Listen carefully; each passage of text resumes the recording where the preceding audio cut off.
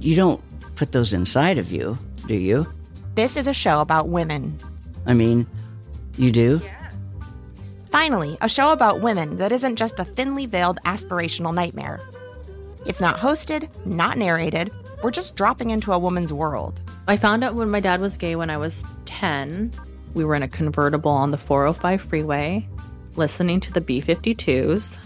Looking back, I should have said, this is gay. This is already all gay. Listen to Finally a Show on the iHeartRadio app, Apple Podcasts, or wherever you get your podcasts.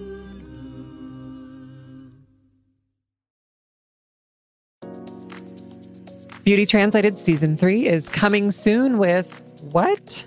A second host? I'm Carmen Laurent, and this season I am joined full-time by world-renowned Janie Danger. Janie, what are we talking about in Season 3? We're talking about life, Carmen. Beauty Translated is about the many fragmented lives spreading across this rich tapestry of the trans experience. And the all-new Beauty Translated Love Line at 678-561-2785. Listen to Beauty Translated Season 3 on the iHeartRadio app, Apple Podcasts, or wherever you get your podcasts. Bye. Bye. Hey, I'm Bruce Bozzi. On the last season of Table for Two, we had some good times with some of the best guests you could possibly ask for. Table for Two is a bit different from other interview shows. We sit down at a great restaurant for a meal, and the stories start flowing. We're back for a second season. We'll be breaking bread with Colin Jost, Michael Mann, Divine Joy Randolph, just to name a few. Listen and subscribe to Table for Two on the iHeartRadio app, Apple Podcasts, or wherever you get your podcasts. Hey guys, Ready or Not 2024 is here, and we here at Breaking Points are already thinking of ways we can up our game for this critical election. We rely on our premium subs to expand coverage, upgrade the studio, add staff, give you guys the best independent coverage that is possible. If you like what we're all about, it just means the absolute world to have your support. But enough with that, let's get to the show. Oh my God, good evening, everybody. Feels a little weird to say that. We have an amazing show for everybody today, a primetime show with the full crew, Counterpoints, Breaking Points, everybody coming together to talk about the Trump indictment, the arraignment, the arrest, the drama of it all. It's just amazing. I know we did a reaction video for everybody already, Crystal, but what do we have today? Major crossover episode here, the Breaking Points and Counterpoints teams colliding in real live prime time. It's all happening. So we're going to go through everything that we learned today. Obviously, the charges were unsealed. We saw Trump in court pleading not guilty. So we're going to go through that, get Emily and Ryan's reactions as well, because Sagar and I got to talk about it a little bit earlier today. Talk a little bit about the potential political impact, such as we know thus far. Take a look at the polling that has been conducted, how the American people feel about these charges. How's it going to impact Trump in the Republican primary and potentially in the general election? We also are going to take live whatever Trump is doing this evening. It's being billed as a press event. Is he going to take questions? Is it going to be more of a speech? Is he going to, is he going to go on for a long time? Is it going to be like tightly scripted? We will see. We'll take all of that live. And then on the other side of that, we also have legal analysts who are on sort of either side of this issue of whether or not he should have been charged in this particular case. So we can get their takes as well and ask them all the questions that we have and that you guys have. Speaking of that, premium subscribers have been submitting questions. We're going to be going through some of those throughout the course of the night. We're going to be continuing to take a look at them live as we are going through the stream. So become a premium subscriber, submit your question. If you're already a premium subscriber and you have a question for any of us or for the legal analyst or whatever, or something pops up to your mind, make sure to submit those because we will be taking a look at them. That's right, breakingpoints.com to go ahead and sign up for that. We've already got a couple here that our producer Griffin is sending along and we will certainly get to. So, wow. I mean, I know it's already been kind of a crazy day. Crystal, we have some video, some audio of some of the things that have already gone down here. What should we start with? Yeah, so let's take a look at, we'll go sort of sequentially here. First, we have the specter of Trump actually arriving at the courthouse. We've got kind of like an overhead view there. You can see zooming in the drone footage or helicopter footage or whatever. This is his motorcade.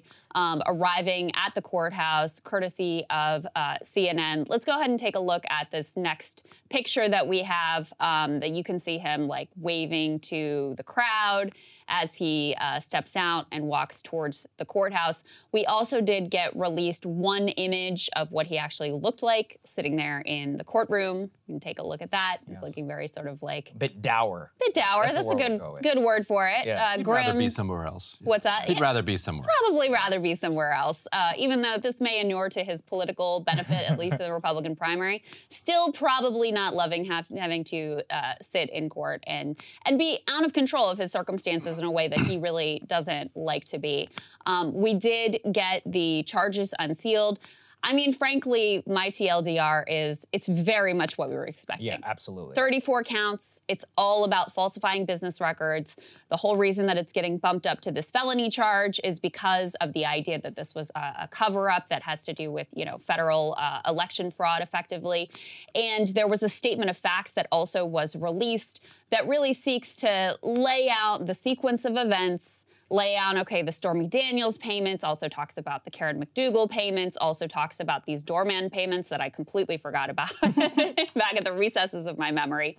And really is it pains to lay out some, what they consider to be evidence that these payments had to do directly with the 2016 campaign. And of course, legally, that is extremely significant. The whole reason that John Edwards was not found guilty on his campaign charges is because they couldn't determine that the payments were directly about the campaign. Of course, Trump's defense will say this could have been about saving his marriage or any number of other things. So there had been some speculation, Ryan, ahead of time that perhaps there were some other pieces here. Maybe there'd be a conspiracy charge. They were digging into Karen McDougal. Maybe there was something in there that we really didn't even know about that he had uncovered in the process of this investigation. Not so much. And you did see Karen McDougal show up in the statement of facts, but not in the indictment. Yes. It seems like bad luck for the prosecutors in that the National Enquirer's attorney was like, this could be a crime, so let's not do this. If it says that in the statement of facts that basically, and the most guilty Trump appears in the entire thing is when he's on tape with Cohen saying, why don't we do this payoff in cash? Yes. And Cohen's like, in cash? $150,000 in cash? Yeah. No, let's do a check. And then they figure out, complicated ways that they can move this check. And then, then AMI, which is the Enquirer, they end up paying for it instead. And there's some agreement, according to Cohen, that they're going to reimburse them. But then the National Enquirer general counsel is like, no. Right. Like, why are you going to do this? Yes. The best thing they have to show that this is election related and not Melania and shame related was Trump trying to slow walk the payment to Stormy Daniels, past the election, and then saying to her, guess what, you're screwed twice now. Yeah. We're not paying you at all. Yeah. Which shows that because, let her say it publicly, you're still planning on being married to Melania. So that really does make the point that it is about election. It was about the election. I have that part of the statement of fact, Emily, that I can read to you and get your top line reactions here. They write that the defendant, that's Trump, directed lawyer A, that's Michael Cohen, to delay making a payment to Stormy Daniels as long as possible. Trump instructed Michael Cohen that if they could delay the payment until after the election, they could avoid paying altogether because at that point, it would not matter if the story became public, as reflected in emails, text messages between and among lawyer A, lawyer B, and the AMI editor-in-chief, that's David Pecker. Michael Cohen attempted to delay making the payment as long as possible. So, I mean, that really jumped out at me as well, because, of course, it's very difficult to prove what somebody's mindset was at the time. Like, was this just for the campaign, or was it for the marriage, or was it some sense of shame from Trump that we've, heretofore never seen before? Could be, right? This is as close to Trump just being like, this is 100% only about the campaign, and after I'm elected, I do not care about it, as you could possibly get. Yeah, and I mean, we all kind of know that instinctually. I mean, Donald Trump, he's Donald Trump. He's been talking to the tabloids about his personal sexual relationships for decades. But in this particular case, he can still come back, because even with that, he can still come back and say, well, they weren't going to raise the issue if I'm not a candidate. So here's why. That's my reasoning, because it doesn't matter if I'm not a candidate. To them, not just to me, to them. And so that's where you get into a case which is so far from clear cut that it's painful for me because, again, it's very much an unprecedented. I've heard a lot of people on the right call this like a crossing the Rubicon moment where you're charging a former president. Now, that's not to say that Donald Trump has done absolutely nothing worthy of being charged. I think we can all look at numerous different allegations against Donald Trump, and maybe that's the most important takeaway from today, is that this is the tip of the iceberg. Yeah. There have already been allegations raised in the Washington Post in the last couple of days about what the special counsel is finding. I think those are strategic leaks along the lines of what we saw from Russiagate.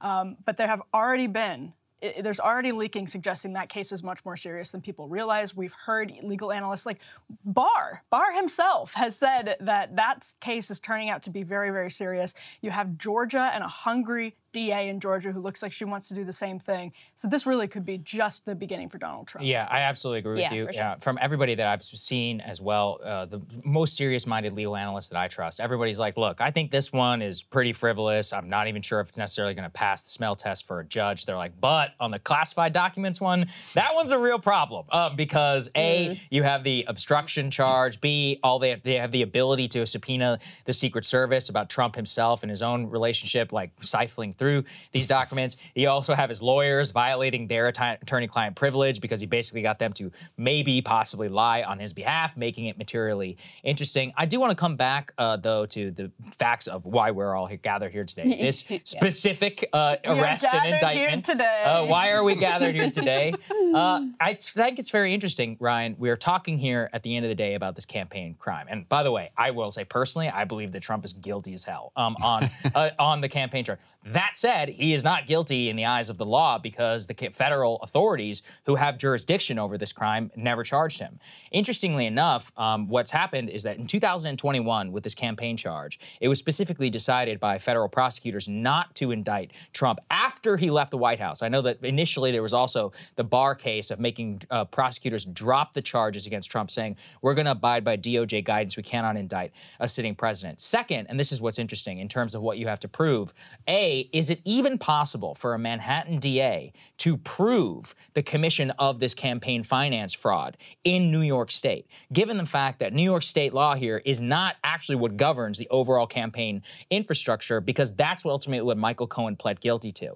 The reason, guys, that we're spending time on this is because the way that all of this becomes a felony is that the bookkeeping charge itself has to be made in the commission and the cover-up of a separate crime. And in that, what they have to prove is, A, it's never been tried before to try and prove a federal crime as a cover-up crime in New York State. And two, as I understand it, it can't just be for this crime to have been to help the campaign. For example, painting the outside of your business or settling lawsuits aren't campaign expenditures. It has to actually be the sole purpose, like polling or rent for HQ. Now, from the messages itself, I would personally say, if I were to be presented this on a federal grand jury or a federal jury, yeah, I would be like, this is probably the sole purpose. That said, I mean, look, there are 11 other peers that would have to agree with me. Trump would be able to mount a competent defense. And I think that's why we're all going to have to spend so much time in not even whether he looks guilty. He absolutely looks guilty. But he's, in the eyes of the law, he's not guilty of this crime. Has not been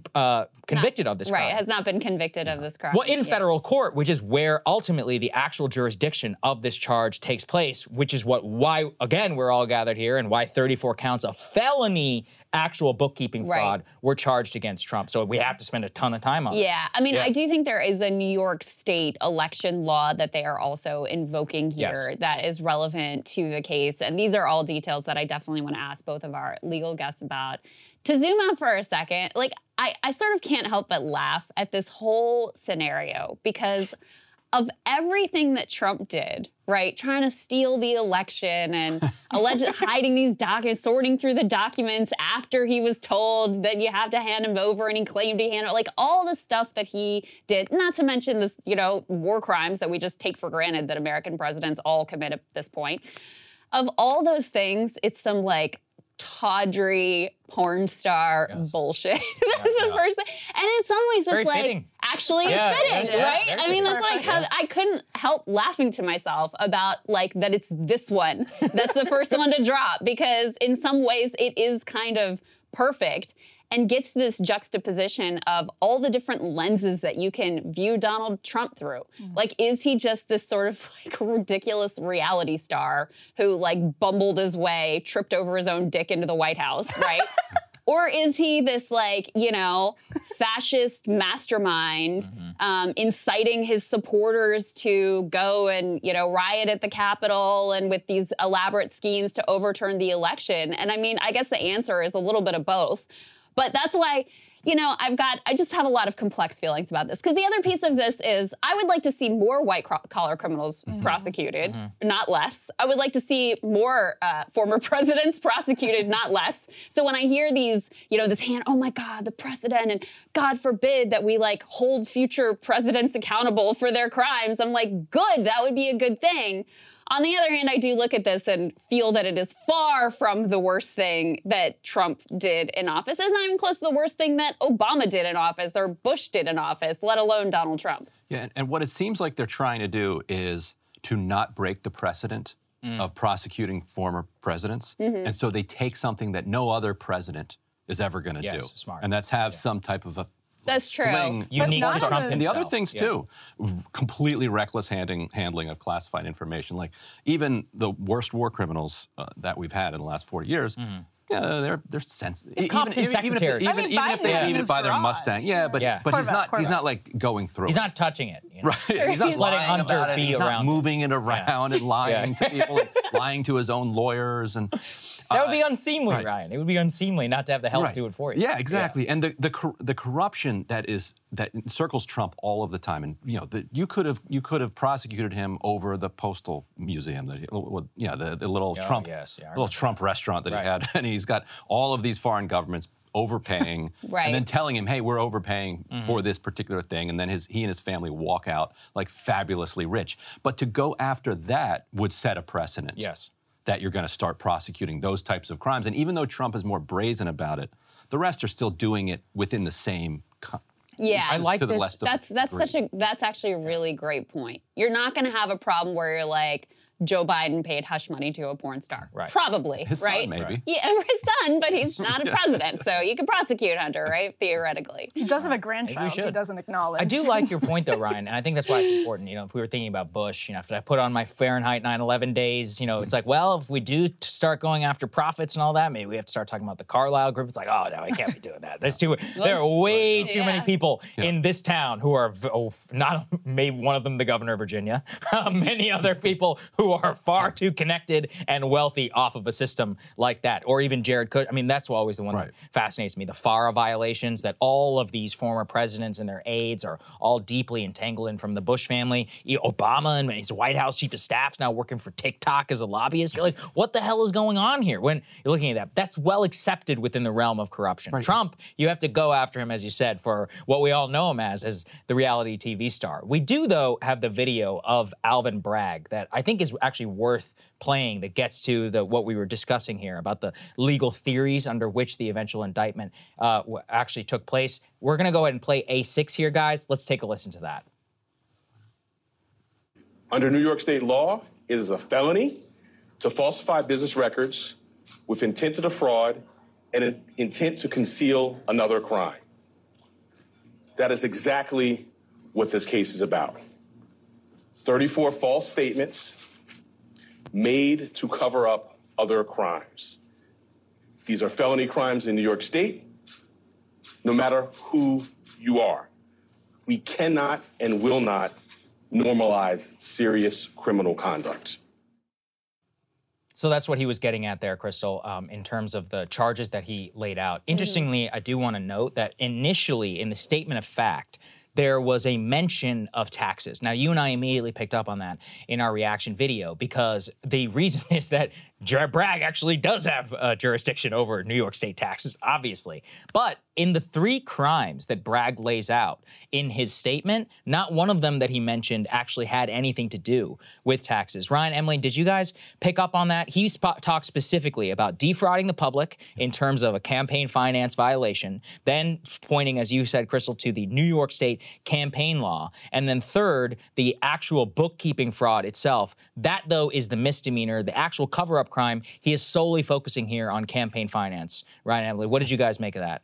Well, that's how you get it to where he needs it to be. That's where he gets it to the level of severity where he can go and make a statement like that and pitch it to the public as saying this is worth prosecuting a former president over. Yes. And so I think that's where that's coming from. It's partially legal maneuver. Let me read from the statement of fact just to dig into what Saagar is referencing here. They do go to some length to lay out that they sort of structured these payments to be deceitful and probably tax advantageous in a way that could indicate fraud. So it is interesting that they didn't use that as like, oh, this is the cover-up that we're using to get it to a felony count. So they say that the Trump Organization CFO and Lawyer A, that's Michael Cohen, agreed to a total repayment of $420K.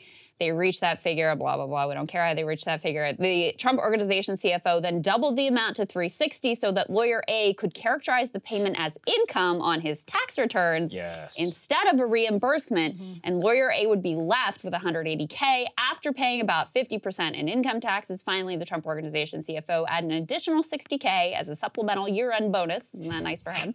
Year-end crime bonus. Got his man elected president. He gets the... What an insane way to run a business. Can I just say that? Together, these amounts totaled $420K. The Trump Organization CFO memorialized these calculations in handwritten notes on the copy of the bank statement that Lawyer A had provided. So, and there are some other things here about taxes, but that was the primary paragraph that was focused on, like, the way they structured payments and how they didn't really record it properly from a tax perspective. And I guess what I heard earlier today, now I'm becoming like a legal expert on the intricacies of this particular type of business fraud, is that the cover-up doesn't have to be of your own crime. It could be of anyone's crime. So if Michael Cohen is guilty of tax fraud here, it could have been in service of that. But again, to Saagar's point, that isn't actually the theory that Bragg seems to have leaned into for whatever reason. And what they seem to be doing is that if they had to list it as a reimbursement, then they'd have to say, well, what was it a reimbursement for? And so it's really in furtherance of the cover-up. So that they called it income so that they don't have to talk about why they did it. But I think that saying that that Trump is trying to cover up a crime that Cohen committed doesn't comport with what we understand about Trump. Trump has never done anything for anybody else, ever. True. This would be the first 2 acts that he ever committed on behalf of other people. And romantic, as you've mentioned before, Valentine's Day. If you read it, February 14th, 2017, Ryan often rightfully points out Trump doesn't get the credit he deserves for being a romantic. Oh, yeah, that's true. And that's true. Here we are, nobody's mentioning it. Yeah, there you go. Thank you. The media is silent. That's true. I do remember covering some Mainstream Valentine's media. Day at the White House. You always made sure to mention Melania. I guess that's the bare minimum that you do for your beloved wife. But yeah. The problem seems to be it all comes back to the question of whether there was a crime. And we can all think there was, but it does seem problematic for a county prosecutor to be able to try to persuade a county jury that a federal crime was committed when the federal prosecutors themselves declined to prosecute. That's where I just can't take it away from. Think about the precedent that would set, because then you don't need jurisdiction anymore. Any county prosecutor can say, well, here's these bookkeeping errors were made in QuickBooks, and QuickBooks exists in Montgomery, Alabama. Yeah, that's right. And so we're prosecuting. I think that's a really, really important point, because the people who are cheerleading this particular situation, I think all of us sort of share this ambivalence. We don't really know in that bigger picture question how to think about this from 30,000 feet, whether it's a net good or a net bad.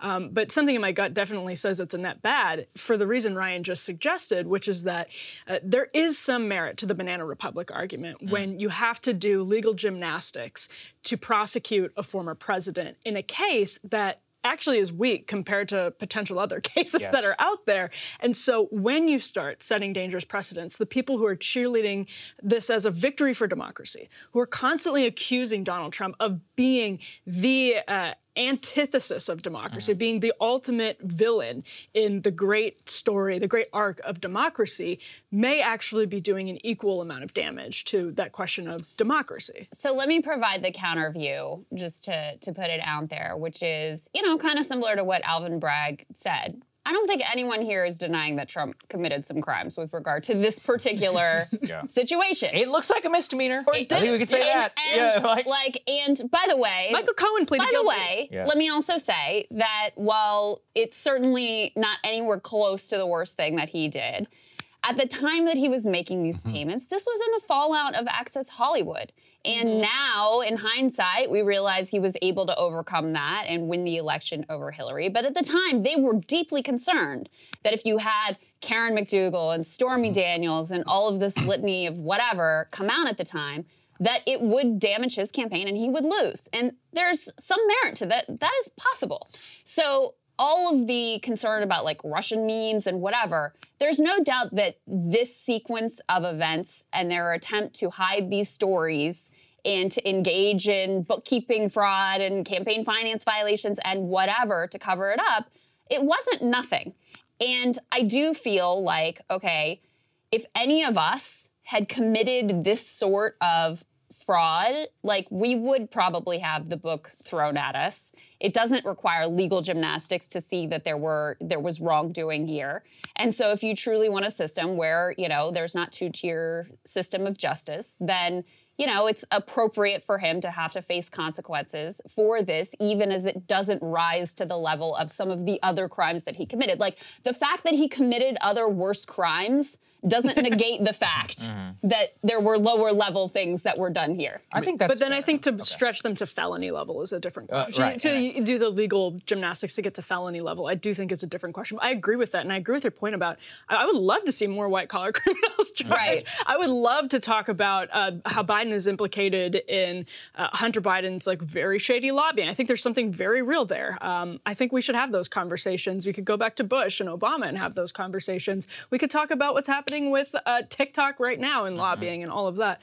But at the end of the day, I also think we need to have a sort of consensus as a country on what that looks like, and we just don't in a very scary way. We can go back to Comey talking about Hillary Clinton essentially being guilty, but not raising to the level that a prosecutor would bring the case. Well, I think that's where I'm like, yeah, maybe I'm good with her being locked up too.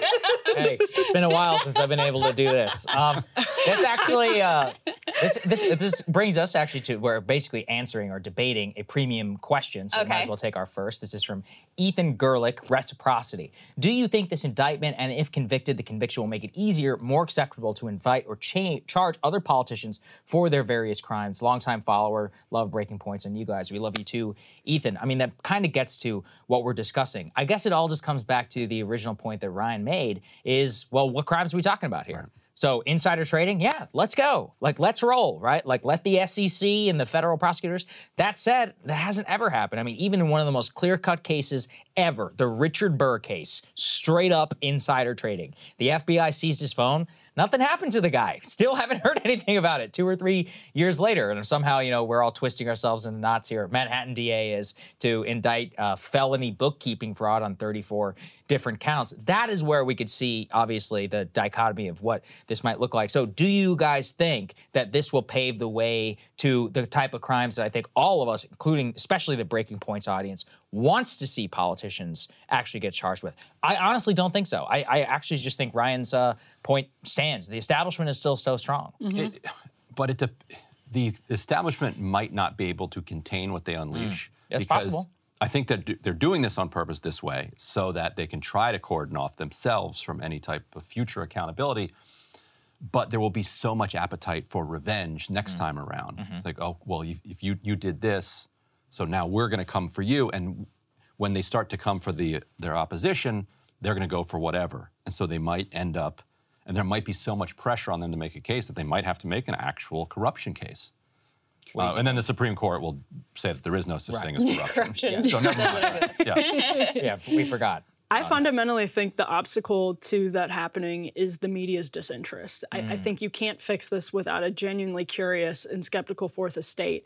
I think this is a media. I think we were all watching MSNBC and CNN today. Unfortunately, I know. Forced myself to do it just for everybody here. Though. I needed to, really what I needed was to see sort of every inch of Trump's day. Yes, I wanted to watch it, but a second-by-second breakdown on camera. But in all honesty, so long as you have MSNBC MSNBC, CNN, Washington Post, New York Times, the entire corporate media establishment cheerleading for the selective prosecution. Let's set this case aside. Let's talk about the entire, I think, approach to Trump, while also ignoring or doing what they did in the lead up to the 2020 election with the Hunter Biden story. Again, I'm not trying to draw equivalences here. I'm just trying to say it is obvious the media has a pattern of selective prosecution, selective interest in corruption. They'll have interest in corruption if it's an anti-establishment Democrat. They'll have an interest in corruption if it's an anti-establishment Republican. It doesn't matter. They are a uniparty in favor of the political establishment. So as long as they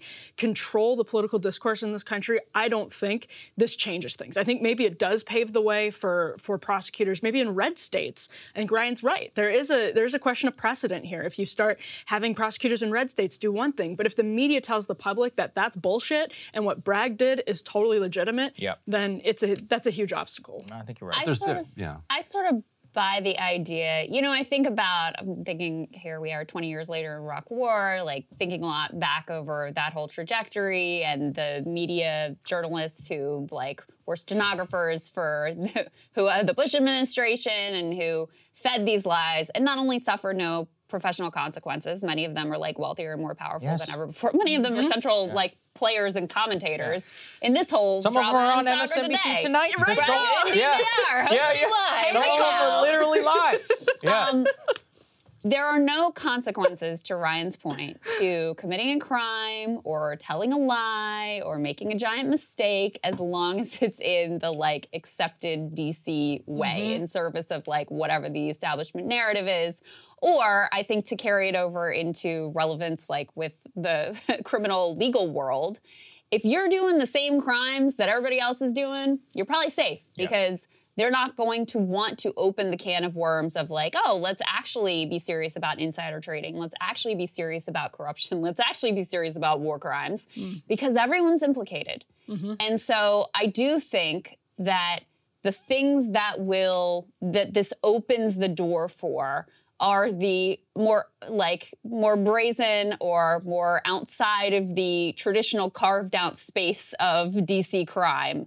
I think those are the pieces that are likely to be prosecuted more. And I can't say that that I'm sorry about that. I'm sorry that it won't also touch the sort of parts of, criminality in DC that just become accepted as a part of doing business here. But the idea of more politicians facing more charges for the crimes that they commit, I'm not going to cry about that one. Yeah, I think, why don't we talk about the politics, Crystal, and the polls and all of that. So I know that we have a little bit. So let's go ahead and put the CNN poll. This is the most recent one out about how people feel about the actual charges. Now, I do want to say this predates us actually getting to see the specific charges, but everybody had a pretty good idea of where we were headed with these. So go ahead and put B1 up on the screen from CNN. What you can see is that it breaks down, unsurprisingly, along party lines. 94% of Democrats approve of the decision from Alvin Bragg to indict Trump. 79% of Republicans disapprove. 62% of independents approve. And overall, you have a solid majority, 60% of Americans who approve of Trump's indictment.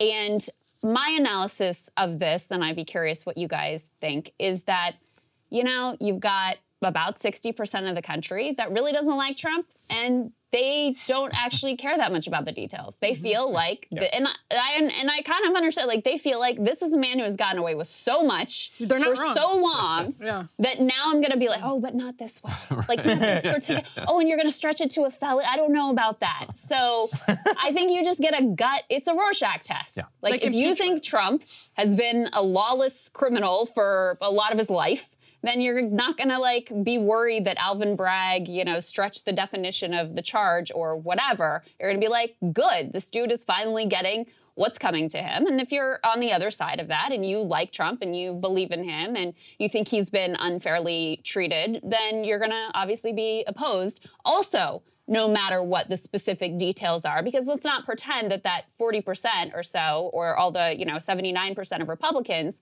who are against these charges wouldn't also be against January 6 charges, wouldn't also be against classified document charges, wouldn't also be against fake elector scheme charges. What do you guys think? Go ahead, Ryan. Yeah, there's right. I think that's well said. the fact that the charges basically came out exactly as people kind of thought they were means we can basically, I think, extrapolate from that to where we are today.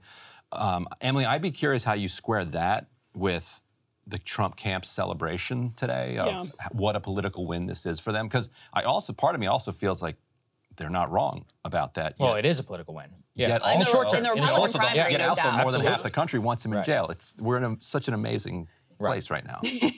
Wherever there's a black and white, Trump has succeeded in terms of wherever the political establishment creates, like impeachments is a good example, creates a situation where it looks unprecedented or it looks like a witch hunt, whatever. Whenever that happens, Trump benefits from it, but that's a very different question, I think, when you have Hillary Clinton not as the foil, when you potentially have a Joe Biden presidency in the rearview mirror where he's passed legislation that some people really like. I think that all changes the equation. Trump's internal polling, this is from Philip Wegman at RCP, he reported that Trump's internal campaign polling looks like Trump v. DeSantis, 51-21. 51-21. Trump v. Biden, 47-43. Yeah. So his internals have him up on Biden. Now, I don't know how good those numbers are. Yes. Right. The Trump campaign, obviously it makes sense that they're going out there with this and celebrating it. It's not helpful ever in a general election. And I think that's a ridiculous thing for Republicans to say. I think it's a cope that Republicans are saying. 5 to 10% of the country who would answer, I think these charges are good. Yeah. And I would support him for president. Yeah. Actually, honestly, there definitely are people. But there are. The numbers say there's 5 to 10% of the country that feels that way. But that's another important thing to emphasize with Trump. Let me get to that. Trump said repeatedly on the campaign trail, that makes me smart. Yes. When he talked about the way he exploited tax loopholes. When he talked about, whereas Joe Biden will never address the fact that he routed his book money through an S-corp, Donald Trump would come out and be like, hell yeah, I did. It makes me smart. He'd be like, you would do the same thing. It's baked into the Trump cake. And I think that sucks. I don't think that's a great precedent to set at all. I never liked it, and I think it made conservatives look really foolish a lot of the time. But it's completely expected of Donald Trump, and people know that that's how he This is the business. interesting thing. I want to pick up on the politics front of this. Let's go to the next one. Crystal, you and I spent some time on this in our show. With the tear sheet, B2, guys, please. In the same poll, 62% of Americans, including 93% of Republicans, 70% of independents, and 66% of Democrats, they're like, we do think it was motivated by politics, though. So, like, even the people who all support the case and do think that he's guilty, or, not necessarily in the case of Republicans, they're like, I still think it's political. So if you do think it's political, then, see, that's where I come back to what you said, Ryan, where they're like, I definitely think he's guilty, but, it's a wash, and I don't like Joe Biden. So, I think it was political, and, it doesn't really matter to me. I'm voting more on gas prices or Ukraine or the economy or Biden can't speak or Trump is a criminal, whatever. Those people, like, when things are political, it's a wash. Like, this used to come back. I used to always come back to this, after 2016. Before 2016, everyone was like, can you believe Trump's approval rating? By the way, as if Hillary's wasn't as bad. But the case was, he still had some 66 million people who were willing to vote for him. 2/3 said, I do not like this man. Yeah. Like, I don't like him. 100%. And then he got 10 million more votes the second time around after, like, I hate this guy. I would never let him in my house. I would not be friends with this person. I don't want to be around. I don't want him as a neighbor, but I'm going to vote for him for president of the United States. I mean, look, I get it, right? Like, that's a deep, animating thing in our politics That's today. what you get when you have two likely nominees that are profoundly unpopular. Right. One of whom is, like, sundowning before our eyes, and the next heartbeat away is someone who is even more unpopular than these two guys. Yeah. So, you have people who are like, I literally want this man in prison, and also, but I hate Biden. I'm really not sure. So I will vote. It's kind of up in the air. And it's the same thing with Jeb Bush. It's like most Republican primary voters in 2016 voted against Donald Trump, which at the time was a vote against Donald Trump. It wasn't like you were just, I'm a big Rubio person. People were a big Rubio person, but they were, or Cruz or whatever. It was spread out between many, many people, but they mostly were taking votes against Donald Trump. If you're voting for Donald Trump, you're voting for Donald Trump. And that, again, has continued over and over because the foil is Jeb freaking Bush, Hillary Clinton, Joe Biden, and who's it next? Gavin Newsom, Andrew Cuomo? I mean, seriously, like it's exactly why we are where we are, because there is no serious answer from the Republican or Democratic Party to Donald Trump or to the some of the arguments he makes that have validity. They don't all, but some of them do. So I think we all will probably agree in terms of the Republican primary, this is nothing but good for him. The trial is going to be playing out like at the height of the primary. I mean, nothing could be Jan better. 2024. Like, literally, DeSantis should just not run. I'm actually, like, at this point, even though this is kind of his moment, I just don't see it. I don't see it. So we'll Unless put that. There's some motion to dismiss, but yeah. Yeah, well, yes, true. We'll put that to the side because I do think the impact on the general election is a lot less clear. And here's why. I could see a world where it's basically a wash, where people just, they know all this stuff about Trump. They lived through January 6th. They lived through the fake electors. It's sort of like baked into the cake. They're also not happy with Joe Biden. And so it's sort of a jump ball. But we did see, Ryan, in the midterm elections that Trump was a real weight around the GOP.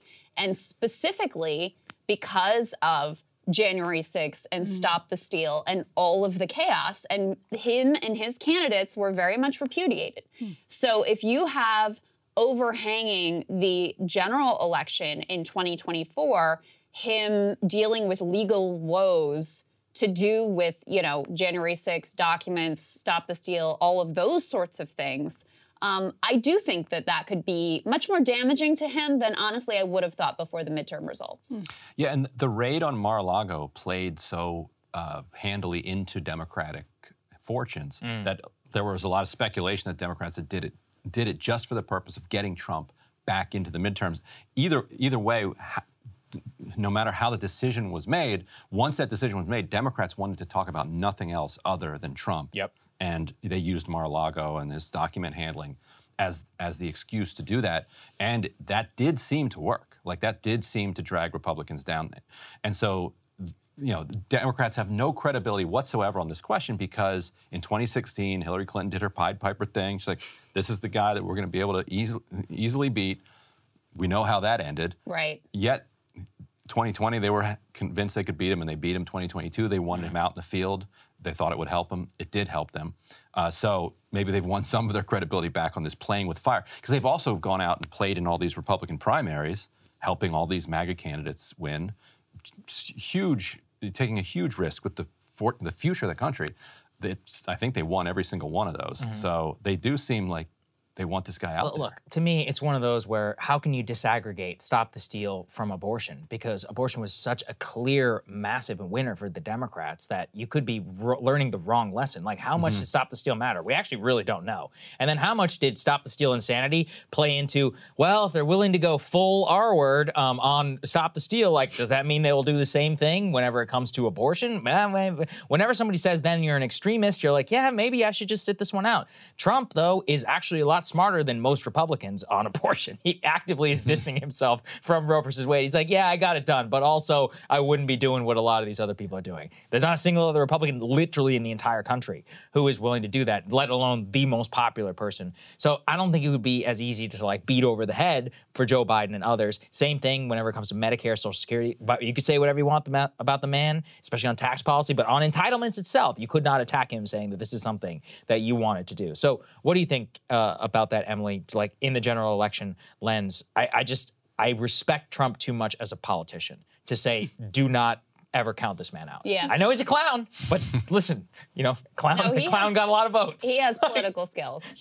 Weirdly. But, and I think part of that comes from being an entertainer, of course, as people have mentioned over the years. But I do think it's important that everything we're talking about gets to this issue of polarization, and that what one thing energizes the Republican turnout, Democratic turnout. I actually think we're going to get a hint of this in Wisconsin's Supreme Court election, which I know we're going to talk about a little bit tonight. Yeah.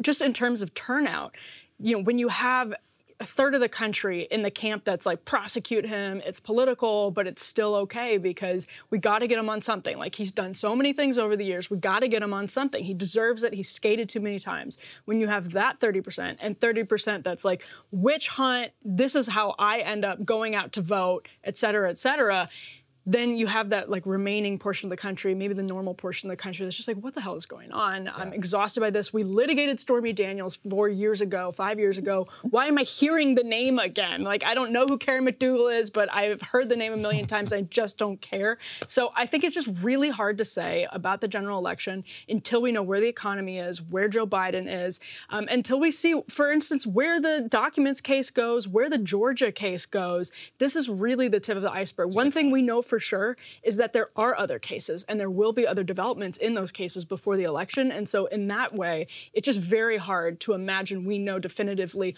which little block gets animated enough to tilt an election that historically with Trump has been a slim margin no matter what.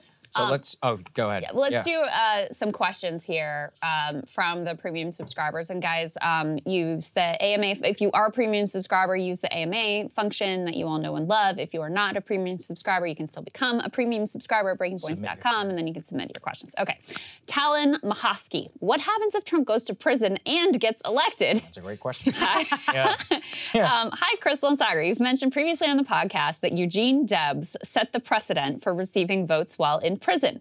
In that instance, the candidate lost. Is there any roadmap or guidelines for what would happen if Trump were to be found guilty in any of the upcoming cases and if he were to win the election? No, there is no roadmap. There also is no guideline. What complicates this even more is that you can't try a sitting president. And actually, there's a significant amount of legal immunity that you get whenever you become president. So whenever you become the president-elect, he wouldn't be entitled to any of those legal protections. But however, whenever you would become the president, then actually that would change everything, especially potentially in terms of new charges. Obviously, it would be totally uncharted territory. I've actually asked for people who know, as far as others know, there is no existing DOJ guidance around any of this. It never got to this point during Nixon, obviously, because he was going to be forced out of office, and then Ford, with the preemptive pardon for any and all crimes, also removed what it would look like for Secret Service detail and all of that. I believe that's the last time it was ever seriously considered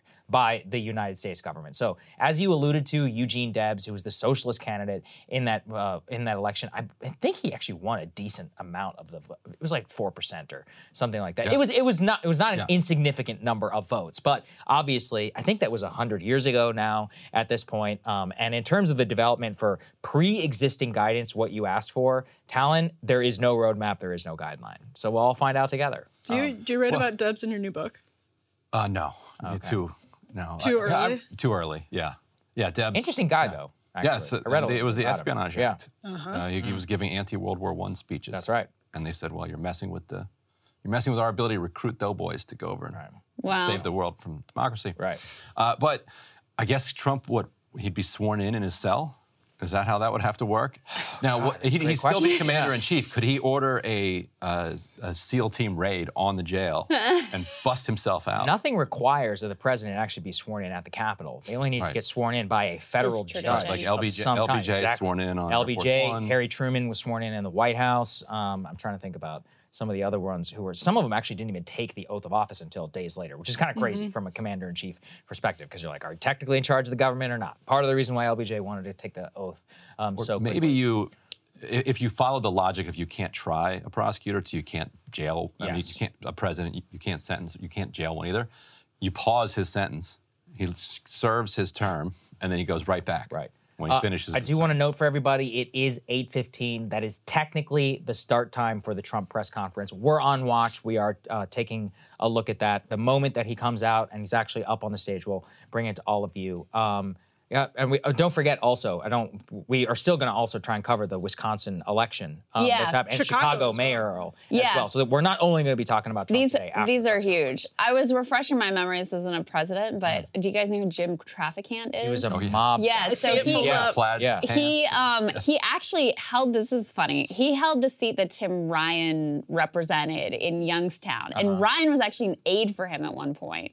And then Trafficant was found guilty on 10 felony counts of all kinds of stuff. And then he gets expelled from Congress. So, I mean, that was like he was sort of sentenced to prison and then kicked out of Congress. Right. And then when he gets out, he tried to run again, and Ryan runs against him and beats him. But that's sort of the closest that I can think of in modern history to a member of Congress or an elected official being directly like in prison while trying to serve in office. It also could become constitutional because there would be all these questions up to the Supreme Court. Because then also they could make an argument around like election certification at the state level as to whether you would even certify a vote for like the electoral. Why would the Electoral College then cast a vote for somebody who was actively in president? This would be really interesting. You never know. My mind is worried. Yeah. So you guys remember Don Blankenship in West Virginia? Yes. He ran a primary campaign. That's right.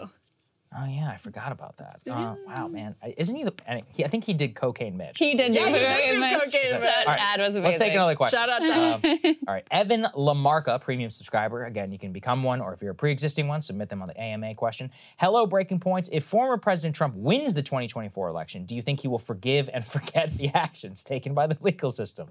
Are we looking at the same Trump here, Evan?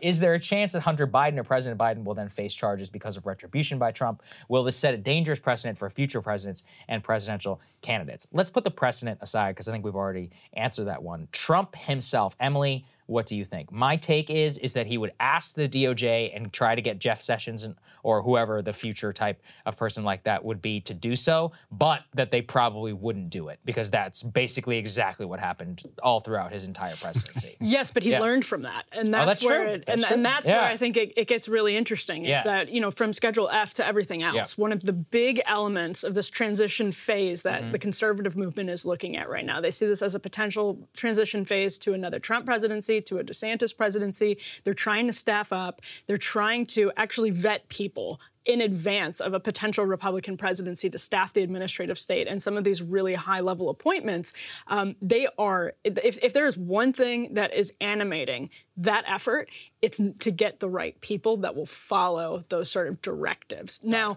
there were a lot of people even in the sort of Trump-friendly conservative legal movement after the 2020 election who said, no, like this stuff is nonsense.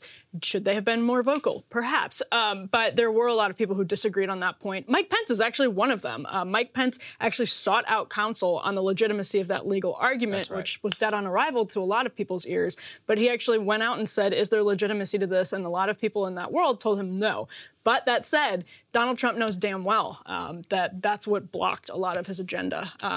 You said Jeff Sessions. Yeah, that's right. Recusing himself from the Russia investigation. It still rankles Donald Trump. So I think he's really learned a lesson from that. So in another Trump presidency, I think, frankly, there's a question of whether you could possibly find enough people to do that.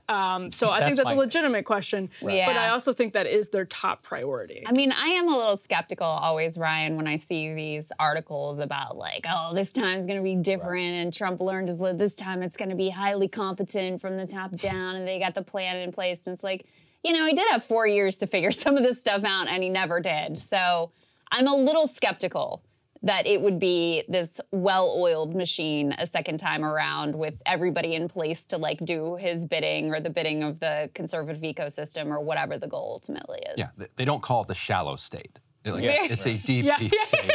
For a reason. It's deep. So you're not going to be able to come in with just a couple of dudes who are really charged up. You're like, okay, Boris Epstein, go do it. Do it all. Yeah. How funny was it to see Boris today? I was some of these people, it's like they're characters that never die. Jason Miller was there too. Jason Miller. I mean, Jason, look, I'll say this about Jason. He actually is pretty good at his job, like relative to almost everybody else. I've dealt with him also in the past. He understands the assignment. He is, exactly. You know what it is? He understands the assignment. And also, Trump really trusts him, and that's something very rare. Some of the people around Trump, I will just say that, some of the dumbest people I have ever met. No, only the best. Only the best. All the best. Yeah, I mean, that aside, Crystal, I get to your point. I think you're correct, which is fundamentally, I just don't believe it. I'm like, I actually saw this movie before. There's no reason to believe that literally anything has changed. Everybody's like, oh, but this time they're going to vet the appointees. The president on day one is supposed to appoint some 5,000 people to government. How many people actually are going to check that box of what you just alluded to? Yeah. Maybe 200? Maybe 300. It's got a good baker's dozen. Yeah, it's like, where are all these people coming from? Like, you actually need, and also, to work for the federal government, I'm not even saying I support this, but there are all kinds of, like, license, like, you have to be a lawyer if you want to be in this job. You have to have had, X position or a master's degree, I believe, in many of these, like, non-Senate confirmed appointed positions within the government. And then even if you do appoint them, some of them, as I just said, are Senate confirmed all the way down to the undersecretary level. There's no reason, that Lindsey Graham or any of these, Mitt Romney is going to vote for these people. It's not like the Democrats are going to help you out. And what if the Democrats keep control of the Senate? What, Chuck Schumer's going to let some moron who's 22 years old to be like undersecretary of the defense for, it's like, there's all these structural reasons why I just don't think this is going to work out. And it gets worse than that. You and I know that one of the biggest hurdles for people who wanted to be in the Trump administration is that they had this ham-fisted rule. They implemented in the ham. About people's tweets, and they would scroll back years in people's tweets, and a perfectly qualified person who was super MAGA wouldn't get a job because they sent one tweet in favor of Ted Cruz in 2015. Oh, that's funny. I have personal friends who this happened to. That's funny. By the way, guys, it looks like Secret Service is moving through the room. I'm just keeping an eye on the feed just to make sure we see what's going on. But it looks like there's some activity in the room. People are getting excited, so just keep that in mind as we're talking. All right, let's do another premium question here. Real quick before I do that, though, I do want to remind people that we will have election results later, too, and the Chicago mayor's race and this Wisconsin State Supreme Court race, which is weirdly extremely important because it could flip. It's currently a 4-3 conservative majority, could flip the sort of partisan inclinations of the court. Huge stakes in terms of potential presidential election. Wisconsin was the only state Supreme Court that even considered Trump's, insane stop the steal court case nonsense. Huge implications in terms of abortion as it stands. This 1800s complete abortion ban is in effect in Wisconsin. The more liberal candidate has said she would vote with the other liberals to overturn that. So a lot of voters saying that that is number one for them. Also huge implications in terms of just partisan control of the state. This is a state that has been gerrymandered like crazy in favor of the Republicans. So a liberal balanced court would look very skeptically at this. So very high stakes there that we're going to be watching for. But let's go ahead and is Trump coming out? Or? Well, he's walking out. Okay. I was just telling everybody our control room. We see him. Let's go ahead and switch over to the feed here, guys. This is the former president. Yes. And you can see him walking in here. This is Crystal's cable news skills coming in. Personally, I cannot do this. I can't just fill this amount of time. I was wishing they would call him President A. Yeah, that's right. That would be great. Individual one, Ryan. Individual one. Totally anonymous. So look at some of the cowboy hats. Greeting supporters and fans there. Has kind of more of a rally vibe energy to it than any sort of somber legal proceeding or anything like that. The idea is, I guess he's going to give some comments and maybe he's going to take questions from the press. I don't see, just looking at this setup, I don't see how he could possibly take questions because right? Where would the press be? And then, it looks like he's moving, is this the ballroom, I believe, in Mar-a-Lago? And he's moving lovingly through the crowd, taking a bunch of photos. They certainly look like they love him. Definitely Crystal. love him. I don't know if he loves them, but he loves them enough to sell him a $50 T-shirt with a fake mugshot. With a fake mugshot. Did you guys see that? Can't put a price tag on that. No, you can't.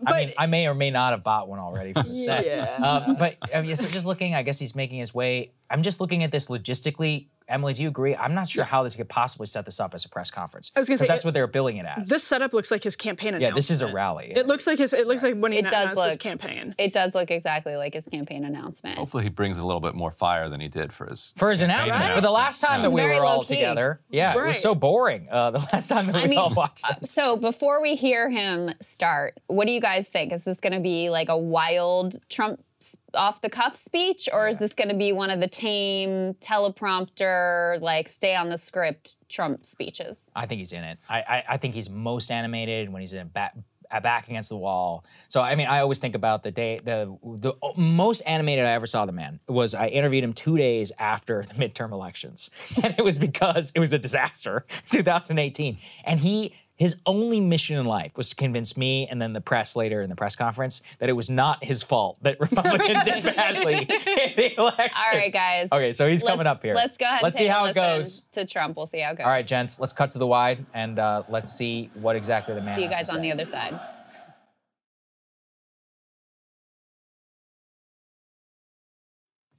All right, that was the former president giving what was much more of like a campaign speech than a direct response to the charges of the day, going through all the greatest hits, going back to the beginning, Russiagate, impeachment, Ukraine, the whole bit.